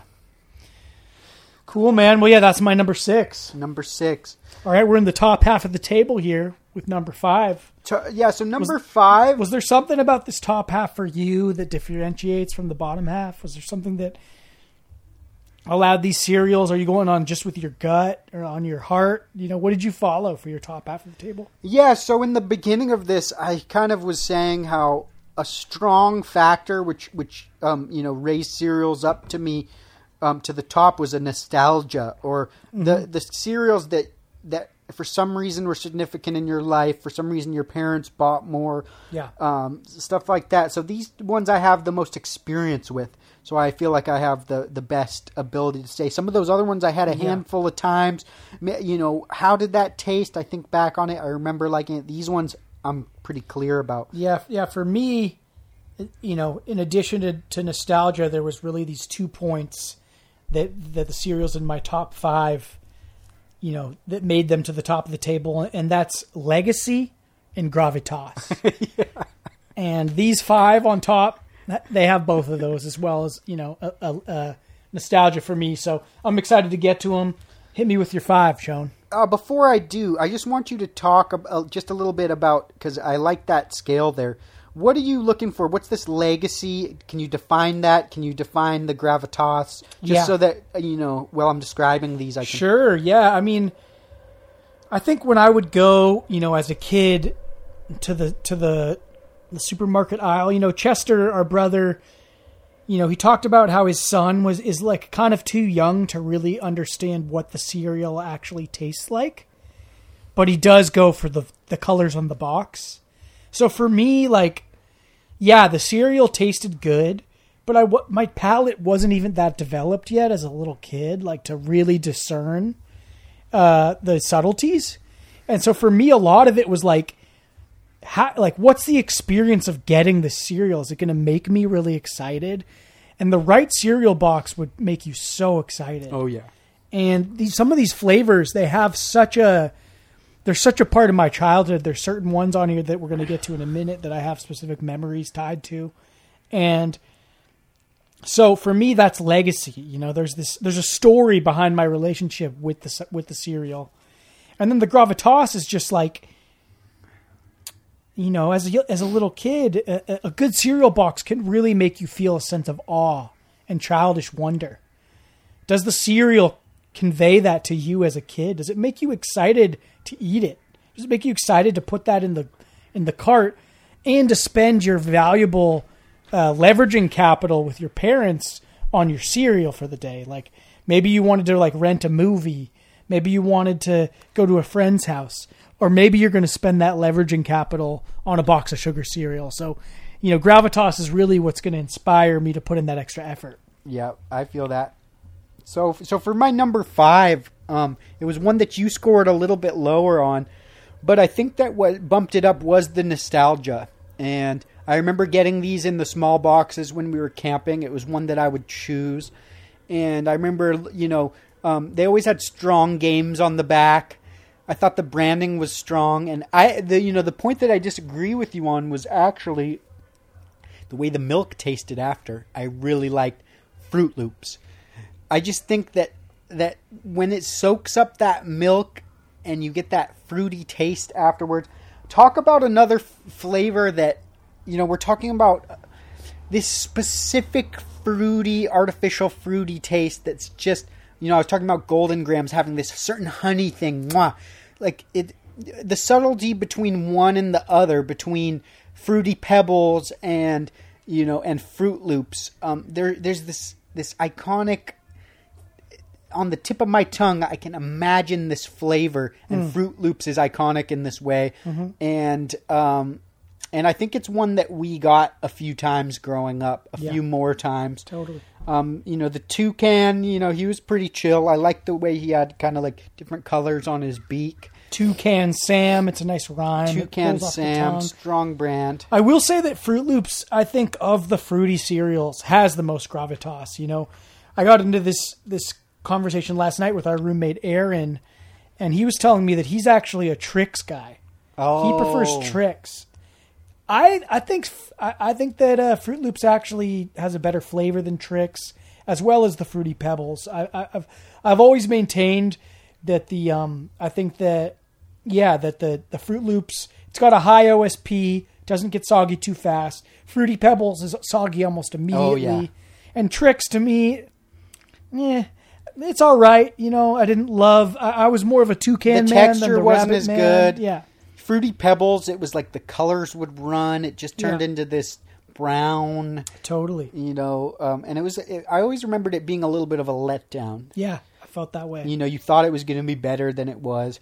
Plus, it was, let's be honest, they just ripped off, they didn't even come up with an original mascot. It was literally the Flintstones were peddling the Fruity Pebbles. That's right. I like the Flintstones, but I remember thinking, like, come on, come up with your own brand. Yeah, that'd be an interesting subcategory. The ones where, during my research, I was seeing that there was different, whether it's Scooby-Doo or there was different, crossovers where they're trying to bring in a cartoon market. They're never as good. Capitalizing on the 90s kid, they're never as good. Toy commercials and stuff. Totally. But Fruit Loops, the other thing I wanted to talk about was that I'm trying to put my finger on what it is, but I always felt like there was some secret ingredient, whether it was synthetic or not, in Fruit Loops. I always got this like cardamom taste. And the reason that it was like that is like I've always been a big fan of like rice pudding at Indian restaurants or chowder. I'm trying to remember. There's a specific taste that I get from some of those cardamom based drinks, and it reminds me of Fruit Loops, and maybe that's my own psychology. I always felt like there was a secret ingredient in Fruit Loops that I didn't know what it was, and it was this specific thing that was not in the other fruit cereals. And cardamom, whether it was that or not, there was this certain thing that Fruit Loops did. It was actually a toucan powder. Toucan powder, like beak powder, like ground up beak. Don't ask. Don't ask. Toucan feet. Toucan powder. Toucan feathers. I believe toucan powder was the secret ingredient you're talking about. But yeah, man, Fruit Loops, I got no qualms with that. It's an A-list cereal for sure. It's a solid 5, I'd say. Okay. Cool. Well, now we get to my 5, which is already been named on your list, and this is where you start to see the difference between us as brothers. For me, my number 5 is Golden Grams. And, I always loved Golden Grams. You touched on a lot, the uniqueness of the honey flavor. I liked the texture a lot. The ridges. The ridges were great. Big. I felt like it was good out of the box without milk, with milk. The other thing, is, as far as a gravitas perspective, so many of the best cereals are alliterative. You got Frosted Flakes, Cap'n Crunch, Golden Grams. That double G, to me, like it's a solid choice in building a cereal name. And, I got to give a shout out, as far as the legacy, Justin Luongo. Justin Luongo. Different characters come into your world as a kid, and you go to certain houses, and it's this is a Frosted Flakes house. Ryan Creighton's was a Frosted Mini Wheat house. Yep. Justin Luongo always came through with the Golden Grams, and that shout out Justin Lucrative, and so for me, Golden Grams is one that we didn't always get at our spot, but I was always excited to go to a friend's house and see that yellow box sitting on the table. Yeah, and I looked up in my little break from speaking, I looked up the Golden Grams mascot. And I think it was short-lived because it was like, I couldn't tell what it was. It looks like a weird blob of like a drop with eyes, like very half-baked, kind of like mucusy, almost like a snot blob. You should look it up and see because it is hilarious.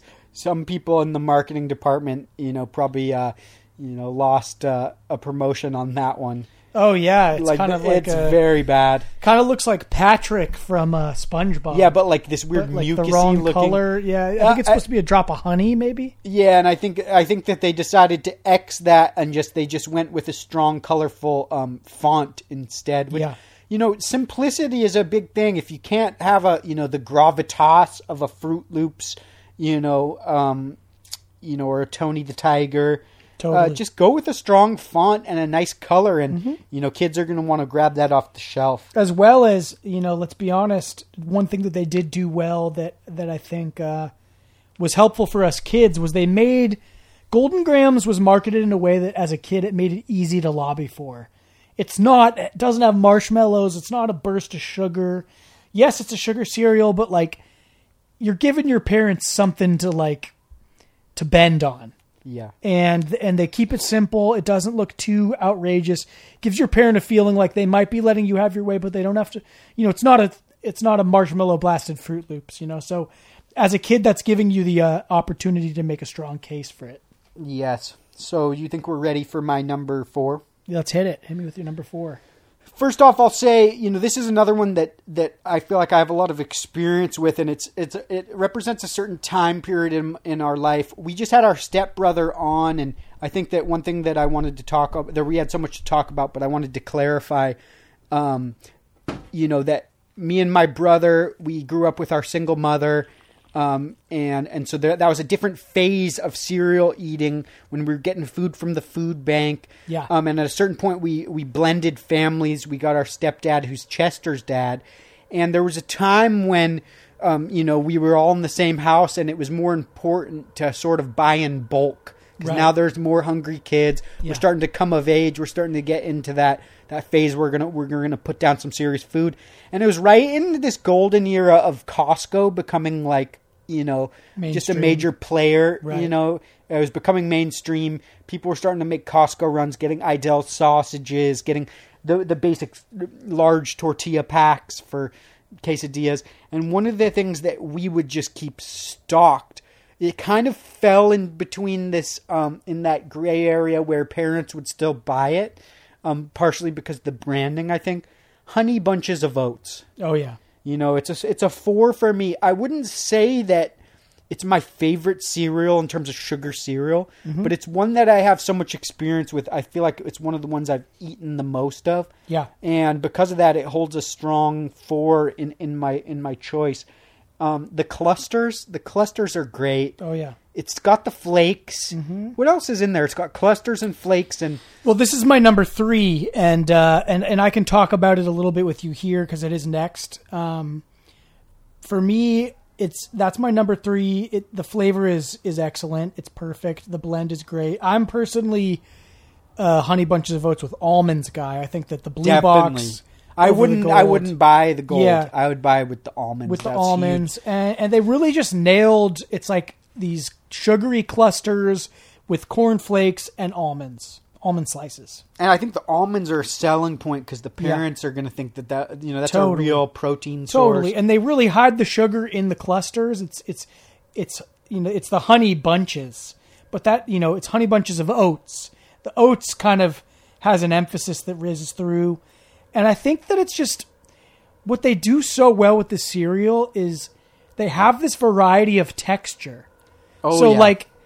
There's these 3 different elements. And so even as some parts of the cereal get soggier, you're still going to have crunchy clusters and you're going to have these almonds that hold form till the very end. So let's talk about a cereal that probably has the widest time frame.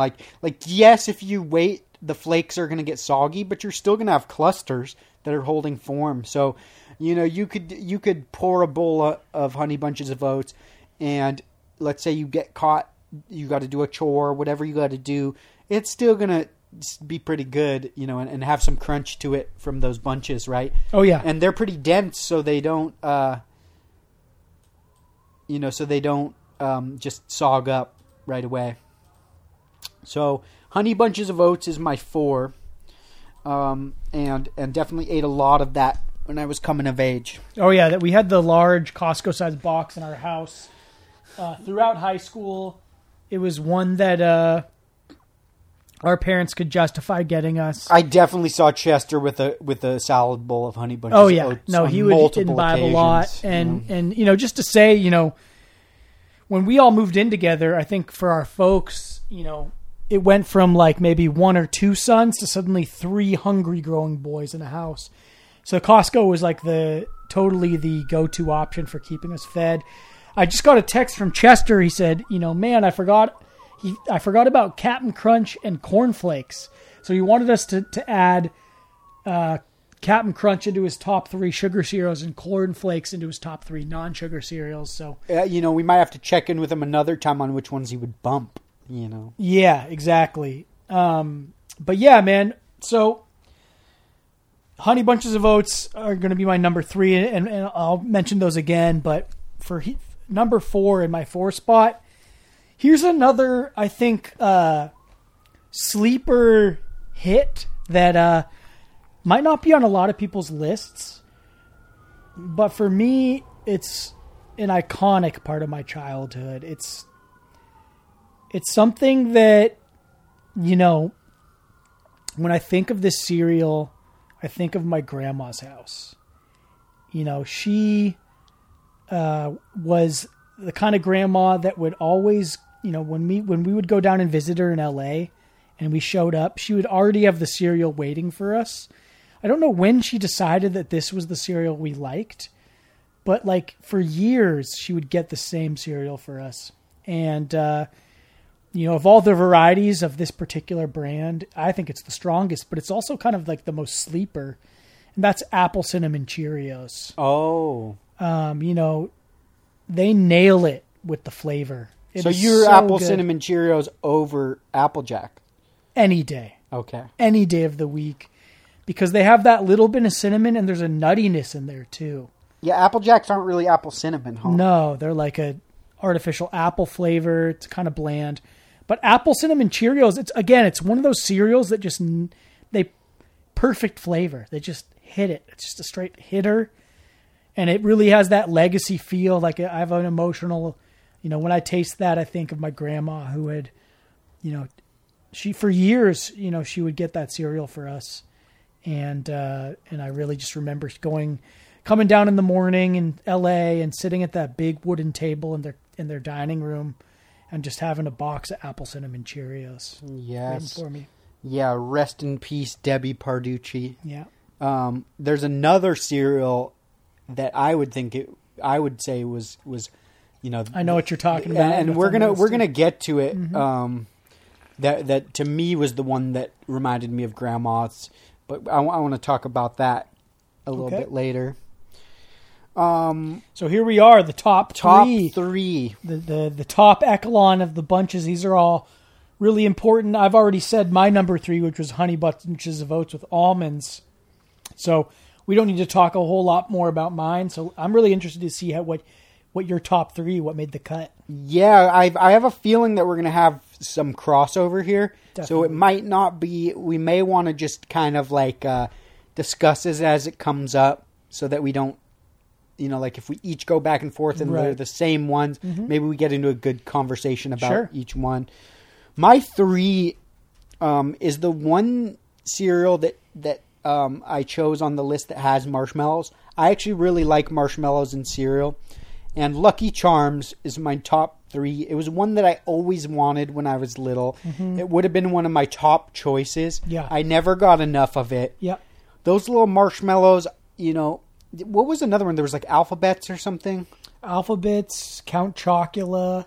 With the marshmallows? I felt like Count Chocula was an 80s cereal, though. By our... I didn't get that much Count Chocula growing up. Yeah, and it seemed a little like overkill with the chocolate and the marshmallows.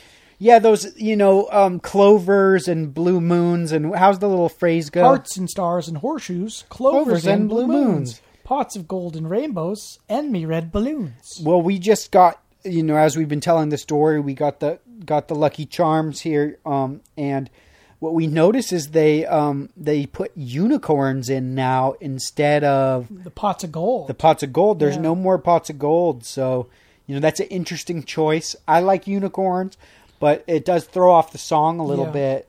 I would have replaced the red balloons personally, because to me, I can see a unicorn, but I think the reason was to keep the meter of the song, because pots of gold is the same number of syllables, 3, as unicorn, so now they can say unicorns and horseshoes. Pots of gold and horseshoes. I think it's purely a marketing decision, and it's unfortunate. Yeah, it's like when we're talking about legacy, we're talking about tradition. Yep. And when some of us 90s kids, when they start switching up, like for example, like when you watch the certain eras where they make the mascots, I remember distinctly. One that we didn't talk about very much, Rice Krispies. Yes, honorable mention. Remember when Snap, Crackle, and Pop, the little elves, they made them more cartoony at a certain point. Yeah. I remember being super turned off by that. Yeah. They kind of had plastic smiles and looked, true. And honorable mention, Rice Krispies, also with bananas. Oh, yeah. And just the way, like some sugar on top. I love Rice Krispies. Solid. And the crackles. I mean, the crackles. Cereal with a sound, The sound. And it was kind of like Pop Rocks on your tongue. Yeah. Oh, yeah. It was a multi-textured experience. Yeah, they really hit it out of the park with those. Cocoa Krispies didn't make the list. That was also another solid. I liked that more than honorable the Fruity mention. Pebbles. I love the chocolate cereals. I didn't get too many chocolate ones on here. No, we didn't get them a lot as kids, and Yeah. and I was going back and forth between Cocoa Puffs and and the chocolate and Cocoa Krispies, but I think Cocoa Krispies won out because of the crackle factor. Yeah. But yeah, I'm right there with you. For me, Lucky Charms is actually my number 1 when I started my list, and then I had to switch it into the number 2 spot.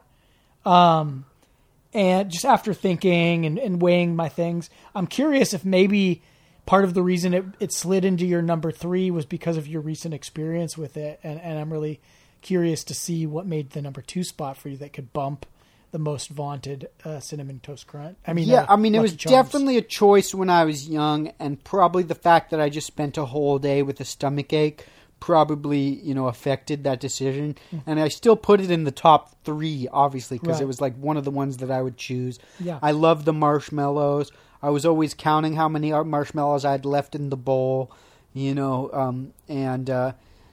so, it was a choice, but, maybe that tipped it down to 3. Yeah. Well, I'm just going to, name again, Honey Bunches of Oats with Almonds was my number 3. I'll say that, the last thing I'll say about it is just that, just nostalgia factor. It's just a huge cereal in my childhood, and, one that I could still see myself eating today, and just wanted to give it its place in the countdown. So let's get to your 2. This is the one that I'm most curious about. Yeah, because these 2, my bro can probably use his deductive reasoning to figure out what's left. But my number 2 is actually Frosted Flakes. Wow. And number we talked 2 all time. Yeah, we talked about Frosted Flakes a lot. And part of it was, my favorite color is blue, so you get this box, you get the tiger. It's simple, effective. I just love those flakes. They're frosted. Mm-hmm. I'm a simple guy, simple needs. It delivers the sugar. Yeah. And so I put it up there because of that. We've kind of talked a lot about Frosted Flakes. Another thing about Frosted Flakes, and we haven't really talked about any of the cereals about this, but one thing that Frosted Flakes really has going for it is box size. Bigger Frosted box? Flakes was always a bigger box. Like Lucky Charms was a pretty small box, and it was gone after a couple sittings. But a Frosted Flakes box is going to stay around for like 4 or 5 sittings, probably. I wonder if that has to do with like flake density, like whether it's an expansive, like you have density. more volume. Yeah, that might have been. It was a bigger box altogether. So you might, that psychological effect of it filling the bowl. Yep. With maybe the same amount of mass, but it fills the bowl, and just knowing that you got a full bowl is a thing. And more bowls, more bowls per sitting. More bowls. So we're coming down here because you already said your number 2 was Lucky Charms. I think we should do a 3-2-1 reveal because we have the same number 1. I got to say a couple things about Lucky Charms first before you do. This was really tough. Like I said, Lucky Charms. I think at times in my childhood, these two, my 1 and 2, were always in contention for the number 1 spot. And depending on the day, Lucky Charms could easily be the number 1. It was the Cadillac of cereals in my book. Definitely the most exciting of cereals to get. The Leprechaun. Leprechaun, I always felt like in the commercials, I always felt sorry for Lucky because I felt like the kids were such little shits. They're stealing his Lucky Charms. And usually, like, all Lucky wanted was a bowl himself. And he could never get a bowl because the kids always stole it. So I was always feeling like as a kid, it really, like, elicited this... it taught me this lesson to always share because I was always a little offended. Yeah, those kids never were brats. They never shared. Like, yeah, eat your Lucky Charms, but share it with Lucky. They're always after me, Lucky Charms. Yeah. It's a good slogan. Magically delicious. Yeah. They have strong branding there. Yeah. I was thinking about Tricks are for kids. And also, was there a similar narrative in the commercials where the Tricks rabbit, like they would try to trick him? They would try to trick him. And again, encouraging bratty behavior. Bratty kids. Not I think really for me, fan. In the mascot game, I think it's 3-2-1 Lucky, Captain, Tony. Okay. And Lucky was always performing, doing cool tricks, and the marshmallows were great. I will say it's maybe the most gimmicky cereal. Yeah. They swapped out the marshmallows a lot and introduced new ones at different times.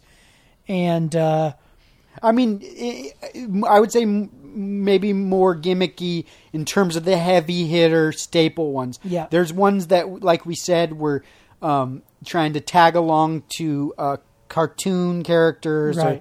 Or, no, it wasn't all gimmick. It still delivered. Yeah. Oh, yeah. And the flavor was great. I think a lot of cereals tried to recapture it. There was something about having the like blander bits and then the marshmallows that like the balance. It was a nice balance because the marshmallows were so sugary and sweet, totally. And they would get softer with time. Mm-hmm. You get that nice crunch in the middle, but it's like kind of soft around the outside. Yeah, and they were good, and I liked them at all stages. I liked the freeze-dried, crunchy beginnings, and then I liked the soft, slimy at the end. The soft slime.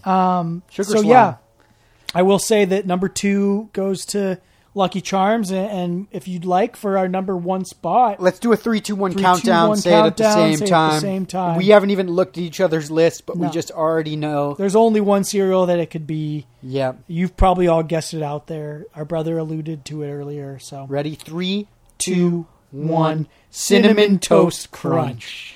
It can't say enough about Cinnamon Toast Crunch. And, in terms of personal anecdote, too, there's a strong factor. Hobie talked about, we would go down south and visit our grandma.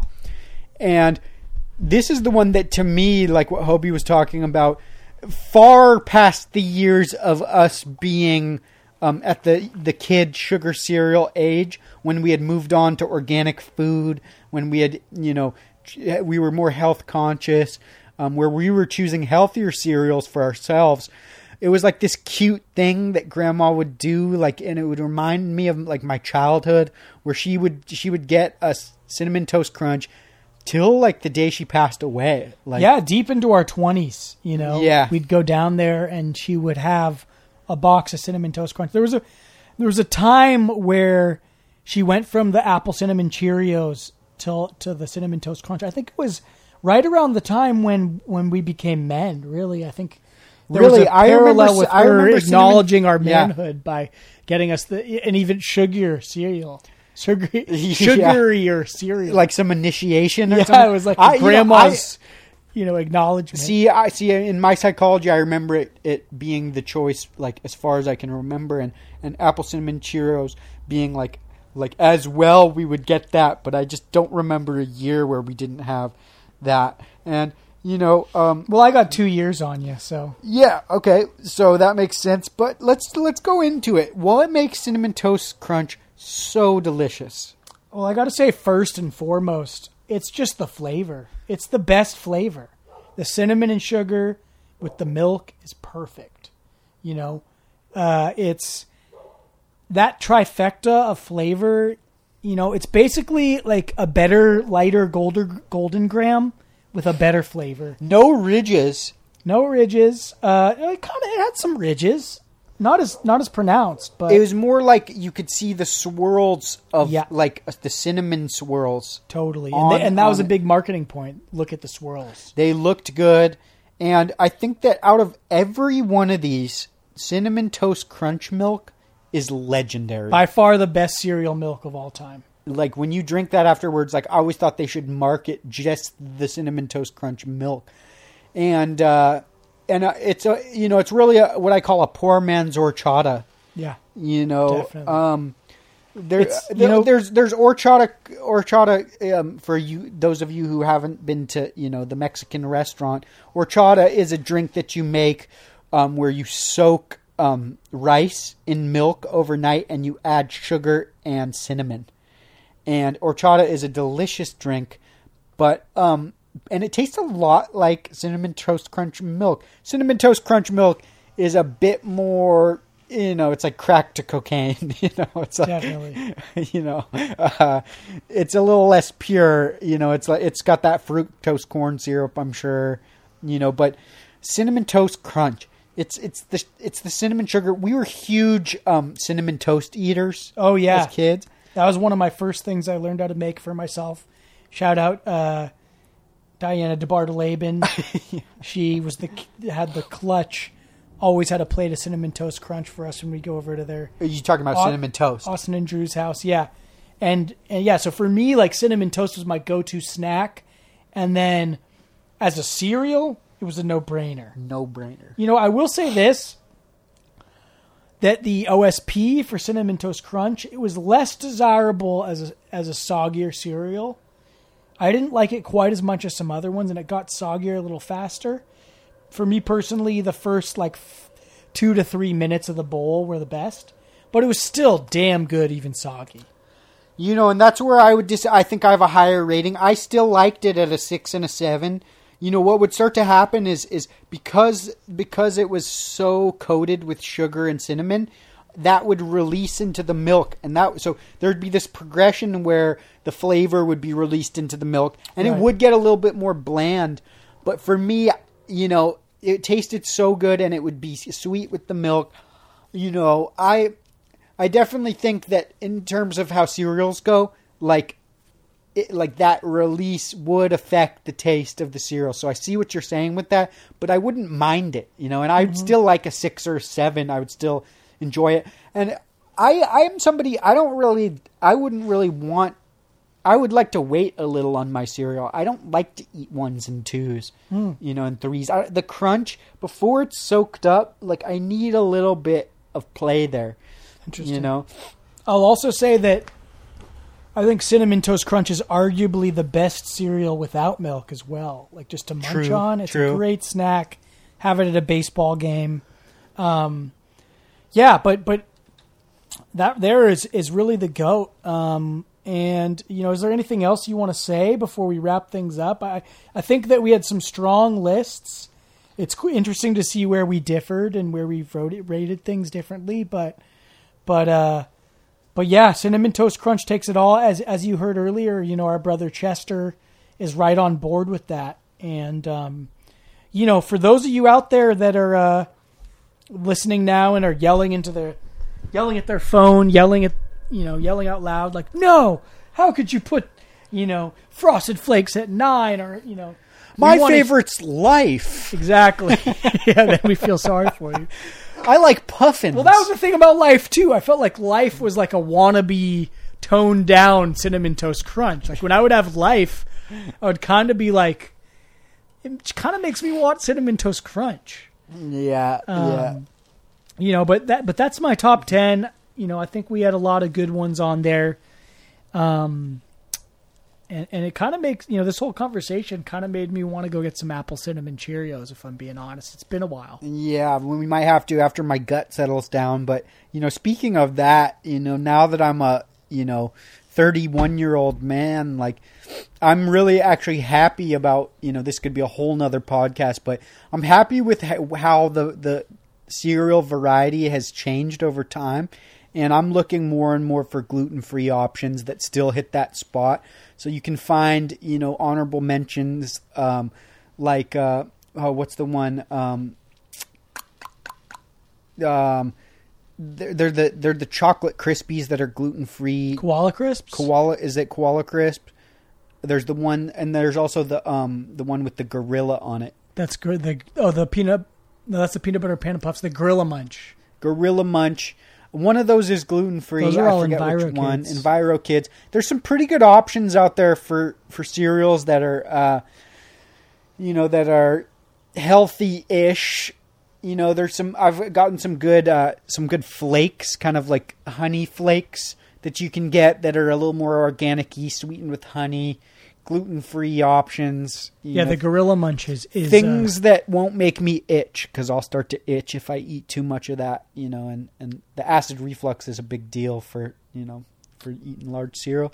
But yeah, I think we hit a lot of good topics, and for the cereal enthusiasts, I think your fan base is really gonna appreciate this kind of insight, and I hope it's a popular episode for you, and really, Yeah, well, thanks guys for hanging in there with us and sticking it out. And, I would encourage anybody who has strong feelings or not so strong feelings, who has any kind of feelings about what you've just heard, reach out to me, either on email, which is the Bartcast mailbox at gmail.com, or on Instagram at Young Hobart, and just shoot me your top 10. I'm interested to see how it differs.